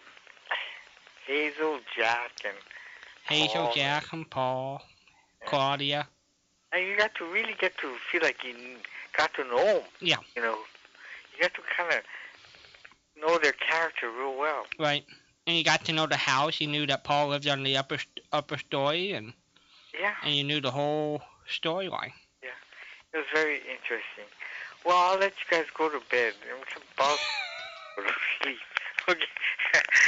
And nice talking to you. It's still Saturday here, and it's almost, oh my gosh. It's only 5 in the morning for Patricia. It's 5 in the morning. Only 5. Morning. Are you going to put the horses up for us? I'm going to jump on and sing first. There you go. You're going to put the piano on the horse's back and play and sing? A little lullaby and whatever. Lullaby. And sing. Right off into the sunset. There you go. Oh, Ron, my sides hurt. I laughed so hard. Nice talking to the two of you. It's always nice talking to you two. You know, I really hope, serious now, I hope that one day in our lifetime, that we won't have to talk on the phone. That we'll get to really sit down at a round table and laugh and have a good time, you know. It will happen. Person. Patricia will make an appearance. Yes, she'll make an appearance on her 79th birthday, maybe. Right. We got to get together. Like you and Walden met each other in person. Yep, we've done it a couple of times. You got to meet me. I'm a wonderful person to meet. We could tell that. You are too. We could tell that. Talk to you later, guys. All right. Okay, Ron. Good night. Thanks for calling. Aloha. Aloha. That's twice in one night that I couldn't control myself. Oh my gosh. Oh my gosh. It blindsided me. It just came up the side and went whap right on the side of the head. Now, I've got an email. That's definitely like the squirrel thing, you know? Uh-huh. Exactly. Hello there. They hit the hotline where everybody that loved to make Patricia and Walden laugh. Yeah, well, I got in on the laugh and I didn't get in on the radio. On the joke, huh? Yeah, I missed the joke. Oh, dear. What happened was Ron had gone to a ballet tonight. His granddaughters were in a ballet. And he said the music was beautiful, and we were talking music a little bit, and he said... And I asked, Ron, did he get the girls? Because, he's a professional musician at the pianist. And he said that musicians or people who could sing, singers, were more romantic than musicians. And we're in this really serious frame of mind. And he said he always envied Gene Autry and Jimmy Wakely on their horses. And it just struck me so funny that in the middle of this really serious conversation about which is more romantic, music or singing, he's got two people up on a horse. Singing. And it just struck me funny. I think you had to be there. Yeah, well, it definitely struck you funny. I got that. Well, it's the best funny. Occurred to you how difficult it would be to get a piano on a horse? Piano on a horse? No. I don't think so. How are you doing? You sound hoarse tonight, speaking of horses. Get up and feed mine, but I'm here. Are you okay? Yeah, I guess so. Our computer ain't working right, so I walked to the shop to see if you were still here. Are we? Yeah, I think you are. This computer worked.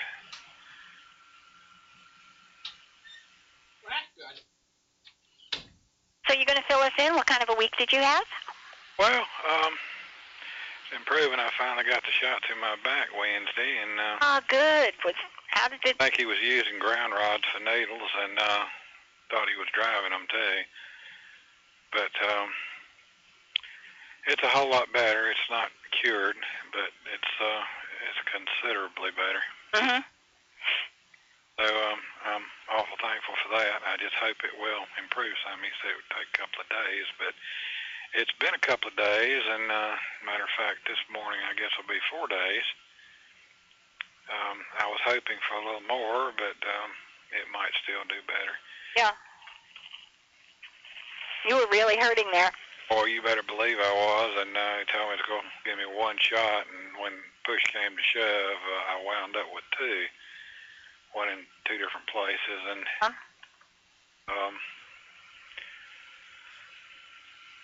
I had a biopsy on my neck here a few months ago. I think 4 needles in my neck to get that, and I tell you, that was nothing compared to that back business. Wow. But anyway, hopefully it was all worth it. I'm glad you're in better shape this week.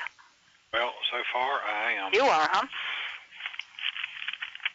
Afraid I missed whatever went on last night, but it's been a couple of weeks, so I just thought I might better call for a minute anyway. Well, I'm so glad you did, because we miss when you don't call, we miss you. And I said something tonight that I thought you would be very proud of. What did I say, Walden? Oh, you dropped in a little sudden. Yeah, like y'all come back now. Uh-huh. Or y'all call again. Yep. Okay. Is that good? Well, if you do that without thinking, you're getting there. Yeah, I didn't. It just kind of fell out, and I said, oh, boy, Harwood's going to be so proud of me. I really wish I hadn't have missed that. You missed it. I'm heartbroken. Yeah, well, I should have come down here earlier. I didn't sleep too well last night, and finally about 1:30 I just gave it up, but I was reading and found out the computer was screwed up, and I thought about coming down here, and I put it off until about 4 o'clock, and I decided that after I got the coffee made and all that stuff, I was coming anyway, so that's what I did.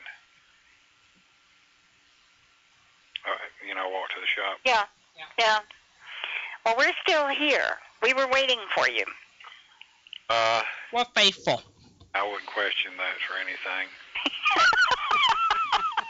I bet y'all are really tired being on here 2 weeks waiting. Oh, we were,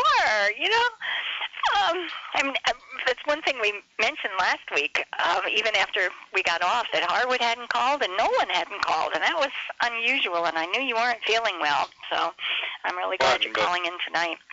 Last week was somewhat of a light week on the phone. This one has really been a hot and heavy night. Making up for it, yeah. I think everybody must have felt sorry for us or something. So, are you okay in all of this horrid weather and flooding, and are you getting affected? Yeah, we've been real lucky. We've had some close calls here, like in Sanford, North Carolina. They got hit bad, really bad.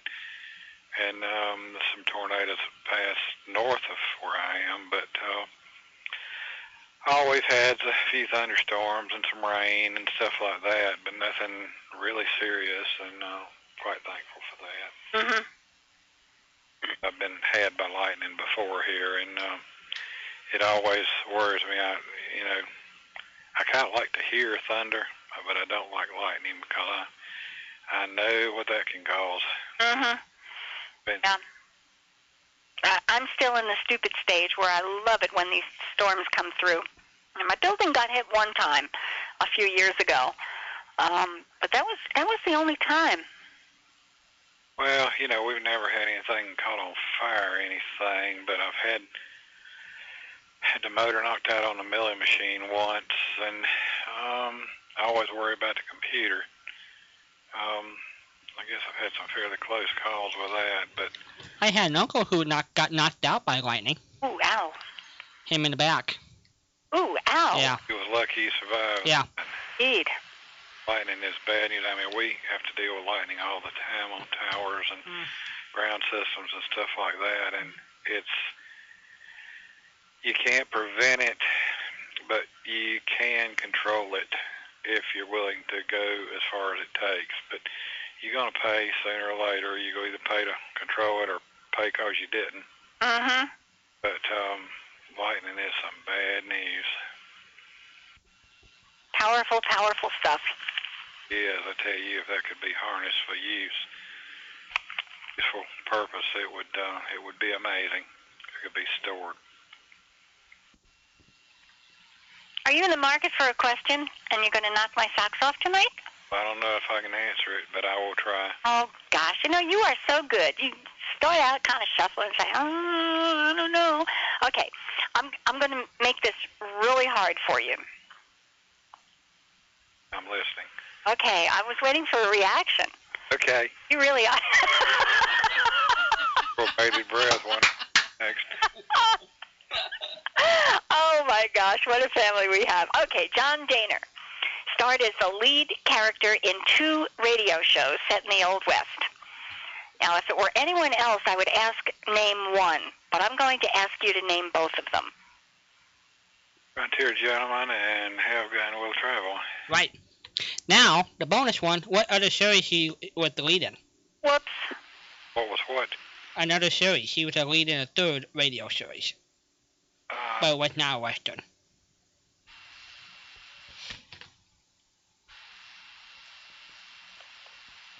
He was in a bunch of different shows, but a lead. That should come to me, but it's not. He was the lead in a 3rd show? Yes, but it was not a Western. Are we going to know this, or is it one of these really cute ones that's stuck away in a corner with only one show surviving? I should know it. There are quite a few shows surviving. But it's sort of a like an adventure? No. Horror. It's a horror show. A horror show? Mm-hmm. Are you serious, And dead serious. Dehner? Dead serious, yeah. Oh, gee. Through me right now, it's just not. I don't know. I know I'm going to slap the side of my head. All right. Heard his name. Go ahead. He was the star of The Hermit Cave. Oh, no. Yes. I would have never got. Yeah, it was a series that was done locally in KMPC, and then of course it did in Michigan. I don't remember him. But yeah, that was his first break. He was the host of. That was not a break. That was a terrible. That would have been a curse for anyone else. But it got the start of a lot of famous Hollywood radio actors who got together working over KMPC, and that was a local show.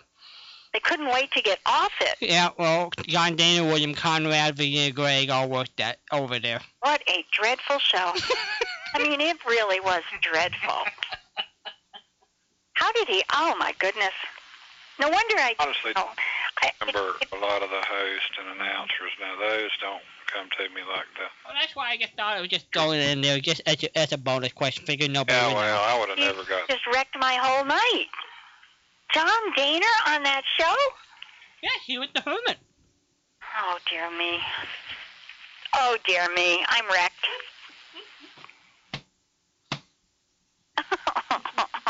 Some time ago, I heard the last one of the Have Gun Will Travel shows and how it ended. But I don't ever recall how the TV show ended. They just cut it off, maybe. Oh, I don't know. That you're talking about on the radio, the one where... where he was catching the train to go back east to Manny. And he said goodbye to Hey Boy and Missy Wong. They were going... I guess Missy Wong was going back to her family? No, they were going to get married, and so they wanted... So she said, let me know when the wedding, if you get married. He would come back for the wedding. Uh-huh. Right. But you see, I do not remember that from back in the 50s. Of course, I didn't hear every one of them then either. I was in school, and I did not hear every one of them, so it was a good reason to have missed it. Well, let's see. While you guys are talking, and you decide what I need to send you, because you got both of them. You were good. Yeah, I've got both. Well, no, wait a minute. No, I mean you got both of the shows in the question. Oh, yeah, I know. But you did send me Frontier Gentleman. I would kind of like to have would be Luke Slaughter of Tombstone. I got some of them. Yeah. There were too many of those. And I guess the star of that show did not live very much past the show. Oh, really? Yeah, he died very, very young. Well, he was a very good Yeah. part. I don't have an awful lot of them. There wasn't very many of them. I didn't think there were, but maybe. Maybe 18, Patricia, not very many. Okay. Yeah. 106 episodes. Okay, I'm looking up the last one. Okay, what's the second one you would like? Well, yeah, I mean, you don't need to do it now. I'll get something else some other time. But I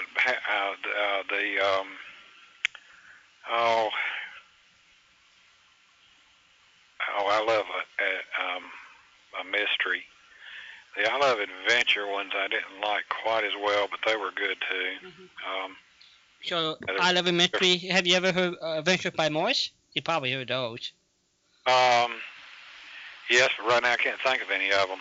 Yeah, Adventure by Morse was a Cobra King Strike Back, a bunch of it was an interesting 52-week series. They have a combination of 10 chapter stories and 3 chapter stories to make up a cycle. Okay. It was Captain Friday and Skip, and it pretty much was Jack, Doc, and Reggie, but it was just way Carlton decided to make it a syndicated show. Okay, that does not. I mean, the series sounds familiar, but what you said doesn't ring a bell. Well, then you definitely would know I Love a Mystery. Yeah, I mean that's my first choice, and You I bet. Love Adventure. They were pretty good, but I didn't think they were quite as good as I Love Mystery. But No, that's they weren't. I totally agree with you. just my preference. I agree with you. And Patricia got some of that, I think. That's some of what? I Love a Mystery. Oh, I have some I Love a Mystery. Yeah. Yes. Yeah, I have some of that. I wrote it down right next to his name, Luke Slaughter, and I Love a Mystery. Yeah, that's fine. I was trying to find the final show on, I was going to say Gunsmoke, Have Gun Will Travel, and I can't find it yet. Final show, let me say final show. We're going to do that. Final episode, let's see. In the radio, November 27th, 1960. Now, well, the radio we know. I'm looking for TV. Hired by Tigner, Tigner's Body, Face of a Shadow. 2 matches.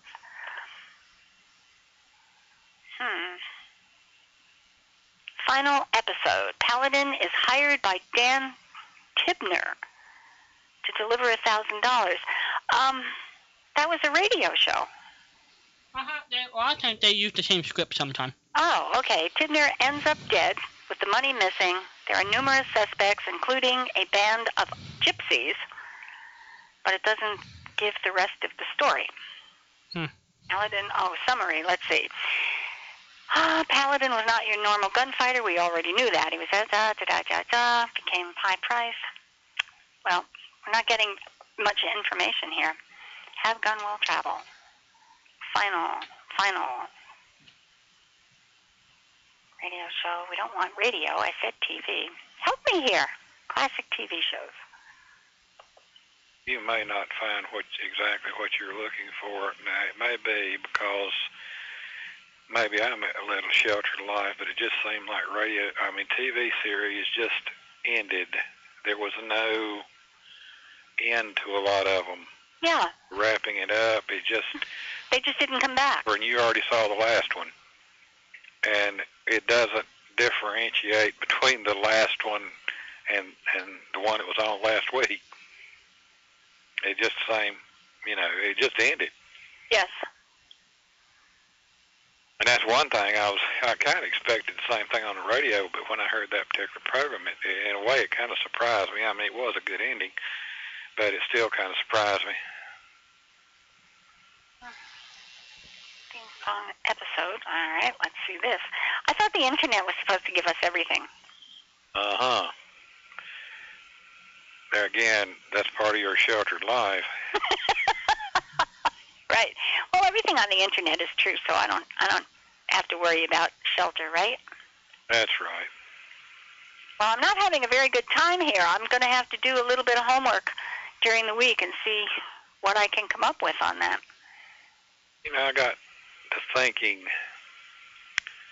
about mounting horses on the left. Uh-huh. And I heard your theory that Ralph or somebody called in and said because at one time everybody wore swords and it was more convenient. Right. But my question is, they were riding horses a lot before, many hundreds of years before they had swords or carried swords. Which side did they mount on? I have no idea. Well, I guess sometime they'll show it on TV and they won't know. When didn't we have swords? Well, I don't know, but I'm sure at some time in life they didn't. But you know, I think even when they were, I don't think they were carried in the same fashion as what we think of usually. I know the Scots and early Irish, you know, a lot of times swords were carried on their back, not on a belt. Number one, because they were so large, and number two, you know, out of the way. I think a lot of them fought in the nude too, so there was no belt to carry it on. But I know the larger swords were carried on their backs, not on a belt. Of course, they weren't riding horses either there. So I really don't know. It was just an idle. I don't ride horses. I don't sit on a mule either. So I've already got demerits. Now I'm even in worse shape because I don't know about horses. I'm failing the course here. Yeah, you take too that even the American Indians didn't carry swords. They had lances. Nope, but I don't know how they got on horses either. Well, that would be a problem with a lance, wouldn't it? And a lot of the Indian... They had arrows. In India, not as in the western United States. A lot of them had lances as well. Even the British soldiers, not swords. At least in India, I guess they did other places too. Back in the 1800s. It was kind of amazing. But I guess even if you didn't carry a sword, somebody had to standardize it. It's like putting putting the steering wheel on one side of the car. You're tempting me so bad here. What? You are really tempting me. What? What?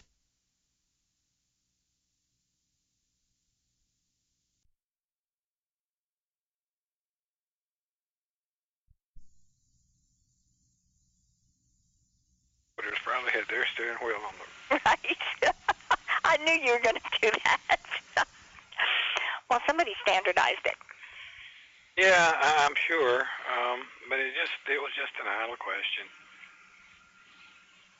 And then at times I have a lot of the weird questions like the soft and hard cookies and things of that nature. It just... Driveway? I think of a lot of things that apparently nobody else seems to, and they look at you like, you know, when did you escape?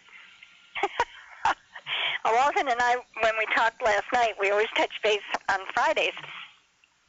And whatever I mentioned, he said at the same time I said. He said, that's right down my alley, and I said, that's right up your alley. And they both mean the same thing. Yeah, it is. And then you've got the weird things of driveways and parkways. I wonder what the theory ever was back of that one. On the West Coast, we all call them driveways out here. They're all driveways. I suppose that differentiates it from a walkway. Yeah. But then how do you get a park? The guy that thought up the walkway got it right. The guy that thought up the driveway and the parkway had it all backwards. And it was a little backwards, yeah. Yeah. It was. But I don't know, a lot of things like that. Just in a way, it makes me wonder how it really happened. Were you with us when I asked about Morton's fork before? No. Have you ever heard of a Morton's fork? Not right offhand, no. It's from the 1400s, and it belonged to the Archbishop of Canterbury, who was also a chancellor. His name was Morton, and his method for collecting money for the king from the merchants and the storekeepers, his principle was if they lived an opulent life, if they looked like they had a lot of money, they could surely afford to give the king something. And if they didn't look rich and they lived in humble circumstances and didn't spend a lot of money, then they surely must have saved an awful lot of money and they could afford to give something to the king. Uh-huh. So it's like a damned if you do and damned if you don't. Yeah, that's kind of like some of the witch trials. Yes, if you sink, you're not a witch. If they drowned, they weren't a witch, and if right. they didn't drown, they were a witch. Uh-huh. And so you had a choice of either getting hanged or drowned. Nothing in between. But anyway, that's a Morton's fork, and there'll be a test next week. Uh-huh. Well, I'd never really heard about that, but it makes a lot of sense. I did either. But that's just, there's an awful lot of logic like that in history that you really wonder what they were thinking. But I think in a lot of cases, those deals were, you know, you're guilty, and we're going to prove it if it kills you. That's right. And it's like, well, I guess I shouldn't say it, but the Knights Templar and the church at the time weren't too picky about who they were killing. And I think one of the questions to one of the popes was that, well, you know, a lot of these people are Christians, but they're being killed anyway. And how do we tell the difference? And the Pope's answer was, don't worry about it. God can sort it out. And, you know, it really makes you wonder their line of reasoning and that they needed to be where they were. But I'm afraid there was an awful lot of attitude like that at the time. And didn't seem to bother anybody. Nope, except the ones who... I reckon, but didn't seem to bother the people killing them. So I guess everybody was an enemy, and it wasn't your problem to decide. Nope. Just that when in doubt, take them out. Yep. Bad stuff. Bad stuff. Yep, it surely was. Well, I don't have anything else worthwhile. I just thought I'd touch base, and maybe next week I'll have something useful. Well, everything is worthwhile when it comes from you, sir. About that. Oh, I meant to ask you, Walden. Yes. With Jaws, have you ever had a problem? Do you know what motorboating is? No, I do not. In relation to sound, I mean, you know what a small engine sounds like. Right. That's sporadic. It's a sound like that. But I've been getting that noise on one computer here for quite some time, and I thought that it might have been Skype causing it or the email causing it, but I would just shut everything down and restart a computer, and that would take care of it for an indefinite period of time, and it would start doing it again. Well, my new computer did it this past week, and that had never happened. And, you know, it's got a brand new motherboard in it and processor and the whole bit. Yeah. I mean, everything's new in it except the floppy drive and the CD drive, I think. Everything else, it was new. Well, I had Skype up, email, and JAWS. Yeah. I started shutting things down, and I did the email and Skype, and it was still there, so I shut JAWS down, and it quit. So when I brought JAWS back up from the desktop, it said that, you know, there was a JAWS update there, so I went on and downloaded it. And so far I hadn't had more trouble with it. And the one at the house, a couple of weeks ago, that's what one thing got me messed up. I shut it down just to get rid of it. Yeah. Restarted it. And that's when, I don't know if it's coming up in safe mode or what it's doing, but it would not restart. And Barbara finally looked it over, and between the two of us, we got that shut off and restarted again, and cleared it, and it started, and I forgot about that. Right. But the thing started making that noise again last night, and that's what I went to this morning. And I went on and downloaded an upgrade for JAWS. Well, you need to restart the computer. Well, when I did it, I got caught again with that thing apparently coming up in safe mode or something. And but I just didn't know if you'd run into that noise. I am having terrible problems with JAWS 12. I'm talking to guys who do troubleshooting. Get out of JAWS 12, go back to JAWS 11. There are problems with JAWS 12.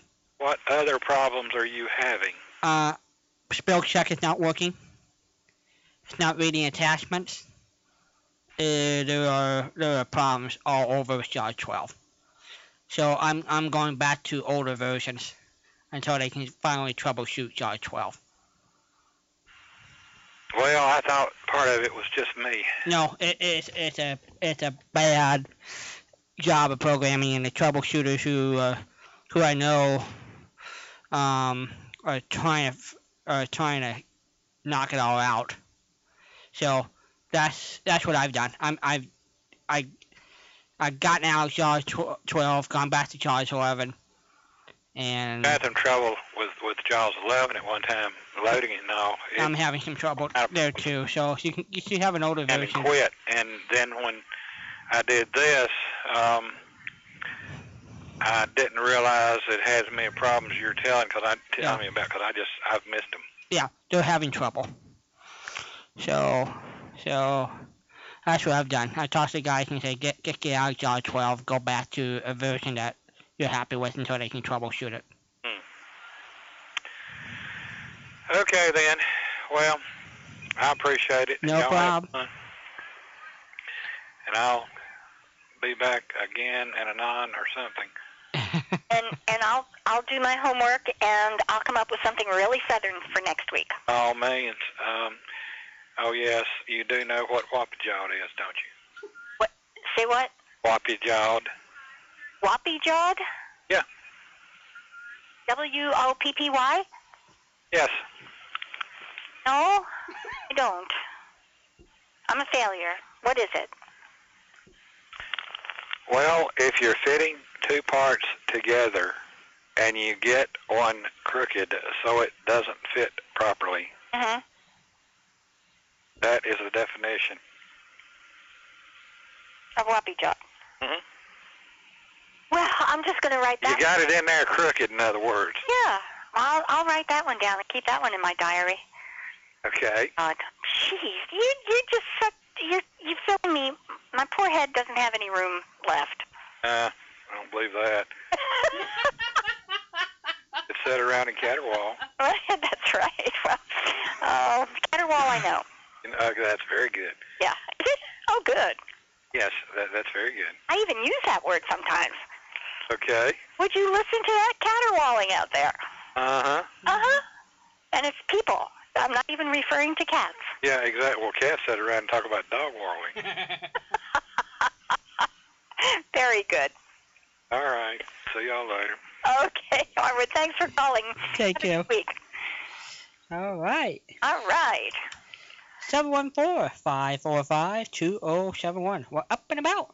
We are up and about. Well, I have an email here in front of me from Stephen. It doesn't say from where. It does say, however, if you have the time to look under Ham's Beer commercials on YouTube, Ham's Beer used cartoons to sell their beer in the late 1950s. I remember in the early 70s, they had the bear. Well, that's what he's talking about. Ah. And I love the music. Mascot was a cartoon bear. Yep. Wild through water. The Flintstones sold Winston cigarettes. That's what I've heard. Yep.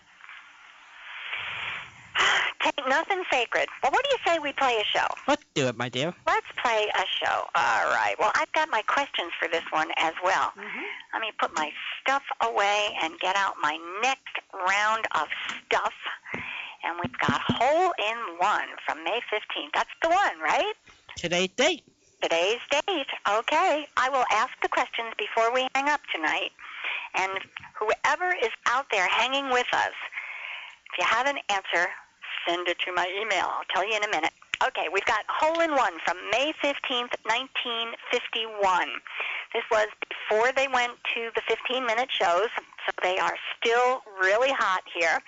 Fibber has bragged for his lifetime with Poor Molly that he had a hole-in-one at the Peoria Country Club in, as he puts it, 1923.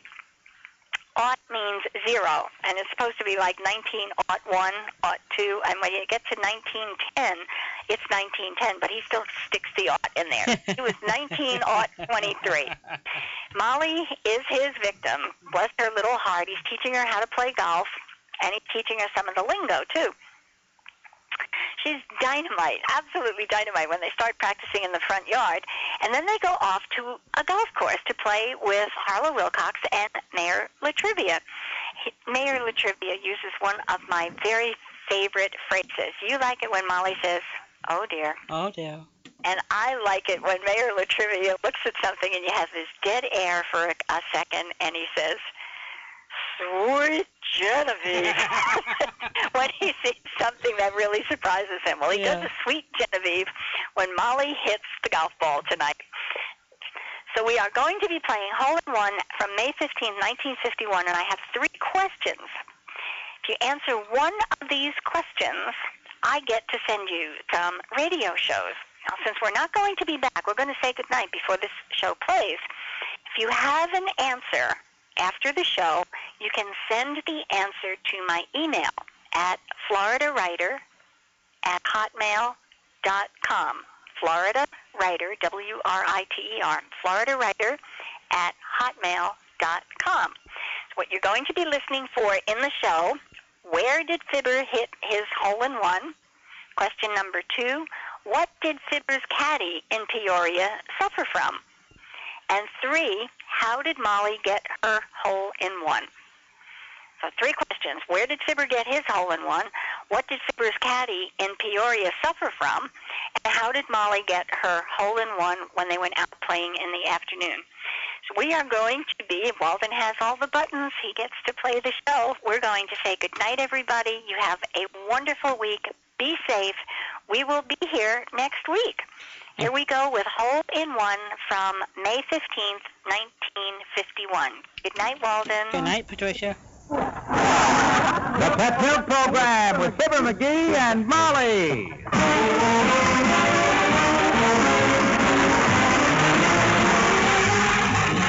A first evaporated milk, Pet Milk, presents Fibber McGee and Molly with Bill Thompson, Gail Gordon, Arthur T. Bryan, Dick LeGrand, Bob Bruce, and me, Harlow Wilcox. The show is written by Don Quinn and Phil Leslie and directed by Max Hetto, with music by the King's Men and Billy Mills Orchestra.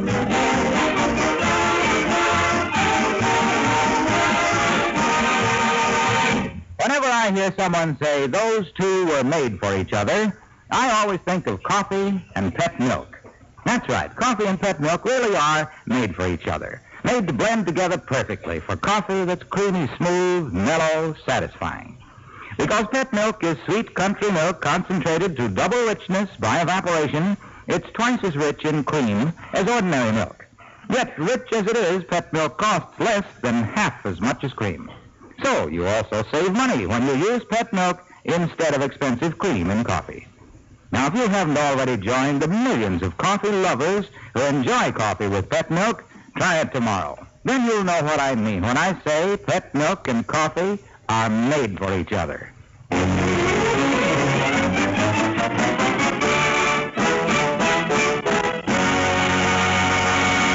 This is the time of year when any man with sporting blood in his veins takes an affectionate look at his golf equipment. And here at 79 Wistful Vista, just coming down from the attic with his bag of golf clubs...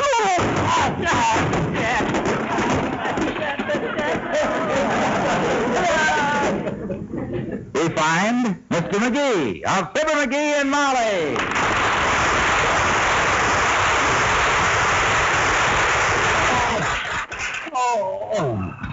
McGee, are you hurt, dearie? Are you all right? Did you break anything? Yeah, I cracked my mashie. Good heavens. Don't move an inch till the doctor gets here. Huh? Does it hurt much? I'll say it does. It cost me $4.95. That's pretty painful. What do you mean? Oh, your mashie. One of your golf clubs. Oh, yeah. Believe me, kiddo, I'm going to miss it. A good mashie can get you out of more trouble than if your brother is the district attorney. Well, I wouldn't know about that, sweetheart. To me, a golf course in the spring is just a dumping ground for 6 months of stored-up male profanity. It's more than that, baby. For a cemetery-type fellow, but he's not very active most of the time. It's as kind Not cemetery, McGee. It's sedentary.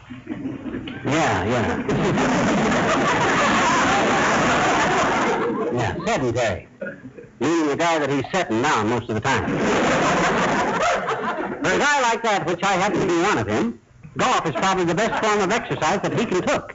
I will tell you about the hole-in-one I made in Peoria back in 1923. Did you ever tell me? More times than... Okay, I will.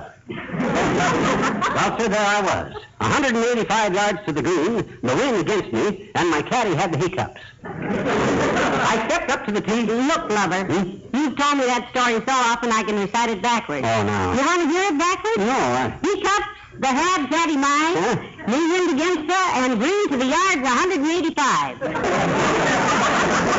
Up stepped I. Okay. Talk if you want to. Be right. But by George, a hole-in-one don't happen to everybody. The day I made mine, it was getting so dark I fell into 3 sand traps on the way home. Why did you wait till dark to play golf? I had to.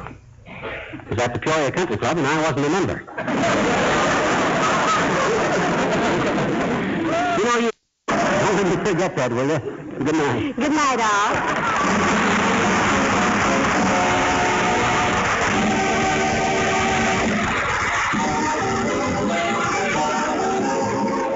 The first evaporated milk, Pet Milk, brings you Fibber McGee and Molly each week at this time. Be with us again next Tuesday night, won't you?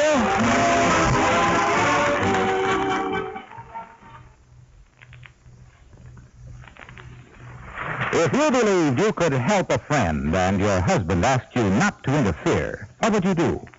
Well, that's the problem young wife Sally Carter faces in the dramatic story of the week on Pet Milk's Mary Lee Taylor program next Saturday morning. Be sure to hear this story called Women Talk Too Much. The second big feature on the program is the Pet Milk recipe of the week for apple Bavarian pie, a dessert that's made a big hit with husbands.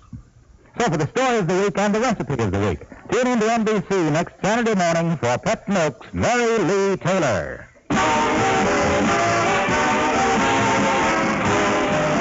Steve Wilson combats crime in Big Town next over most NBC stations.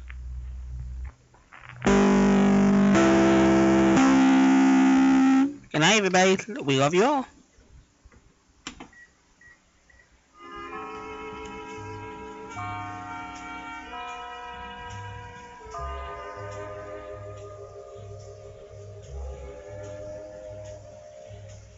Nothing in the world can thrill me anymore. Faraway trips, seagoing ships, not half as thrilling as touching your lips. Nothing.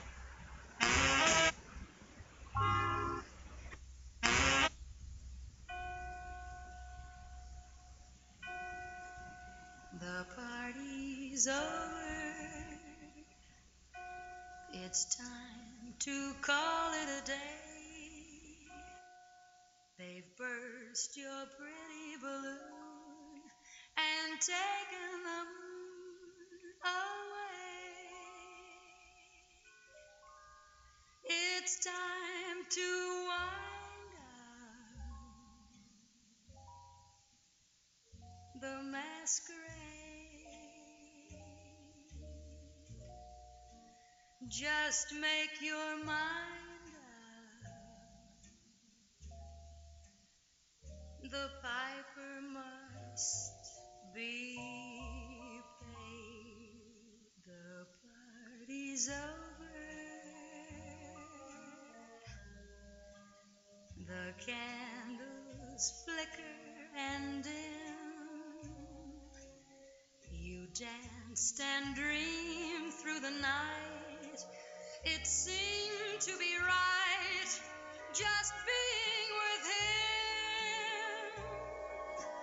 Now you must wake up. All dreams must end. Take off your makeup. The party's over. It's all over, my friend.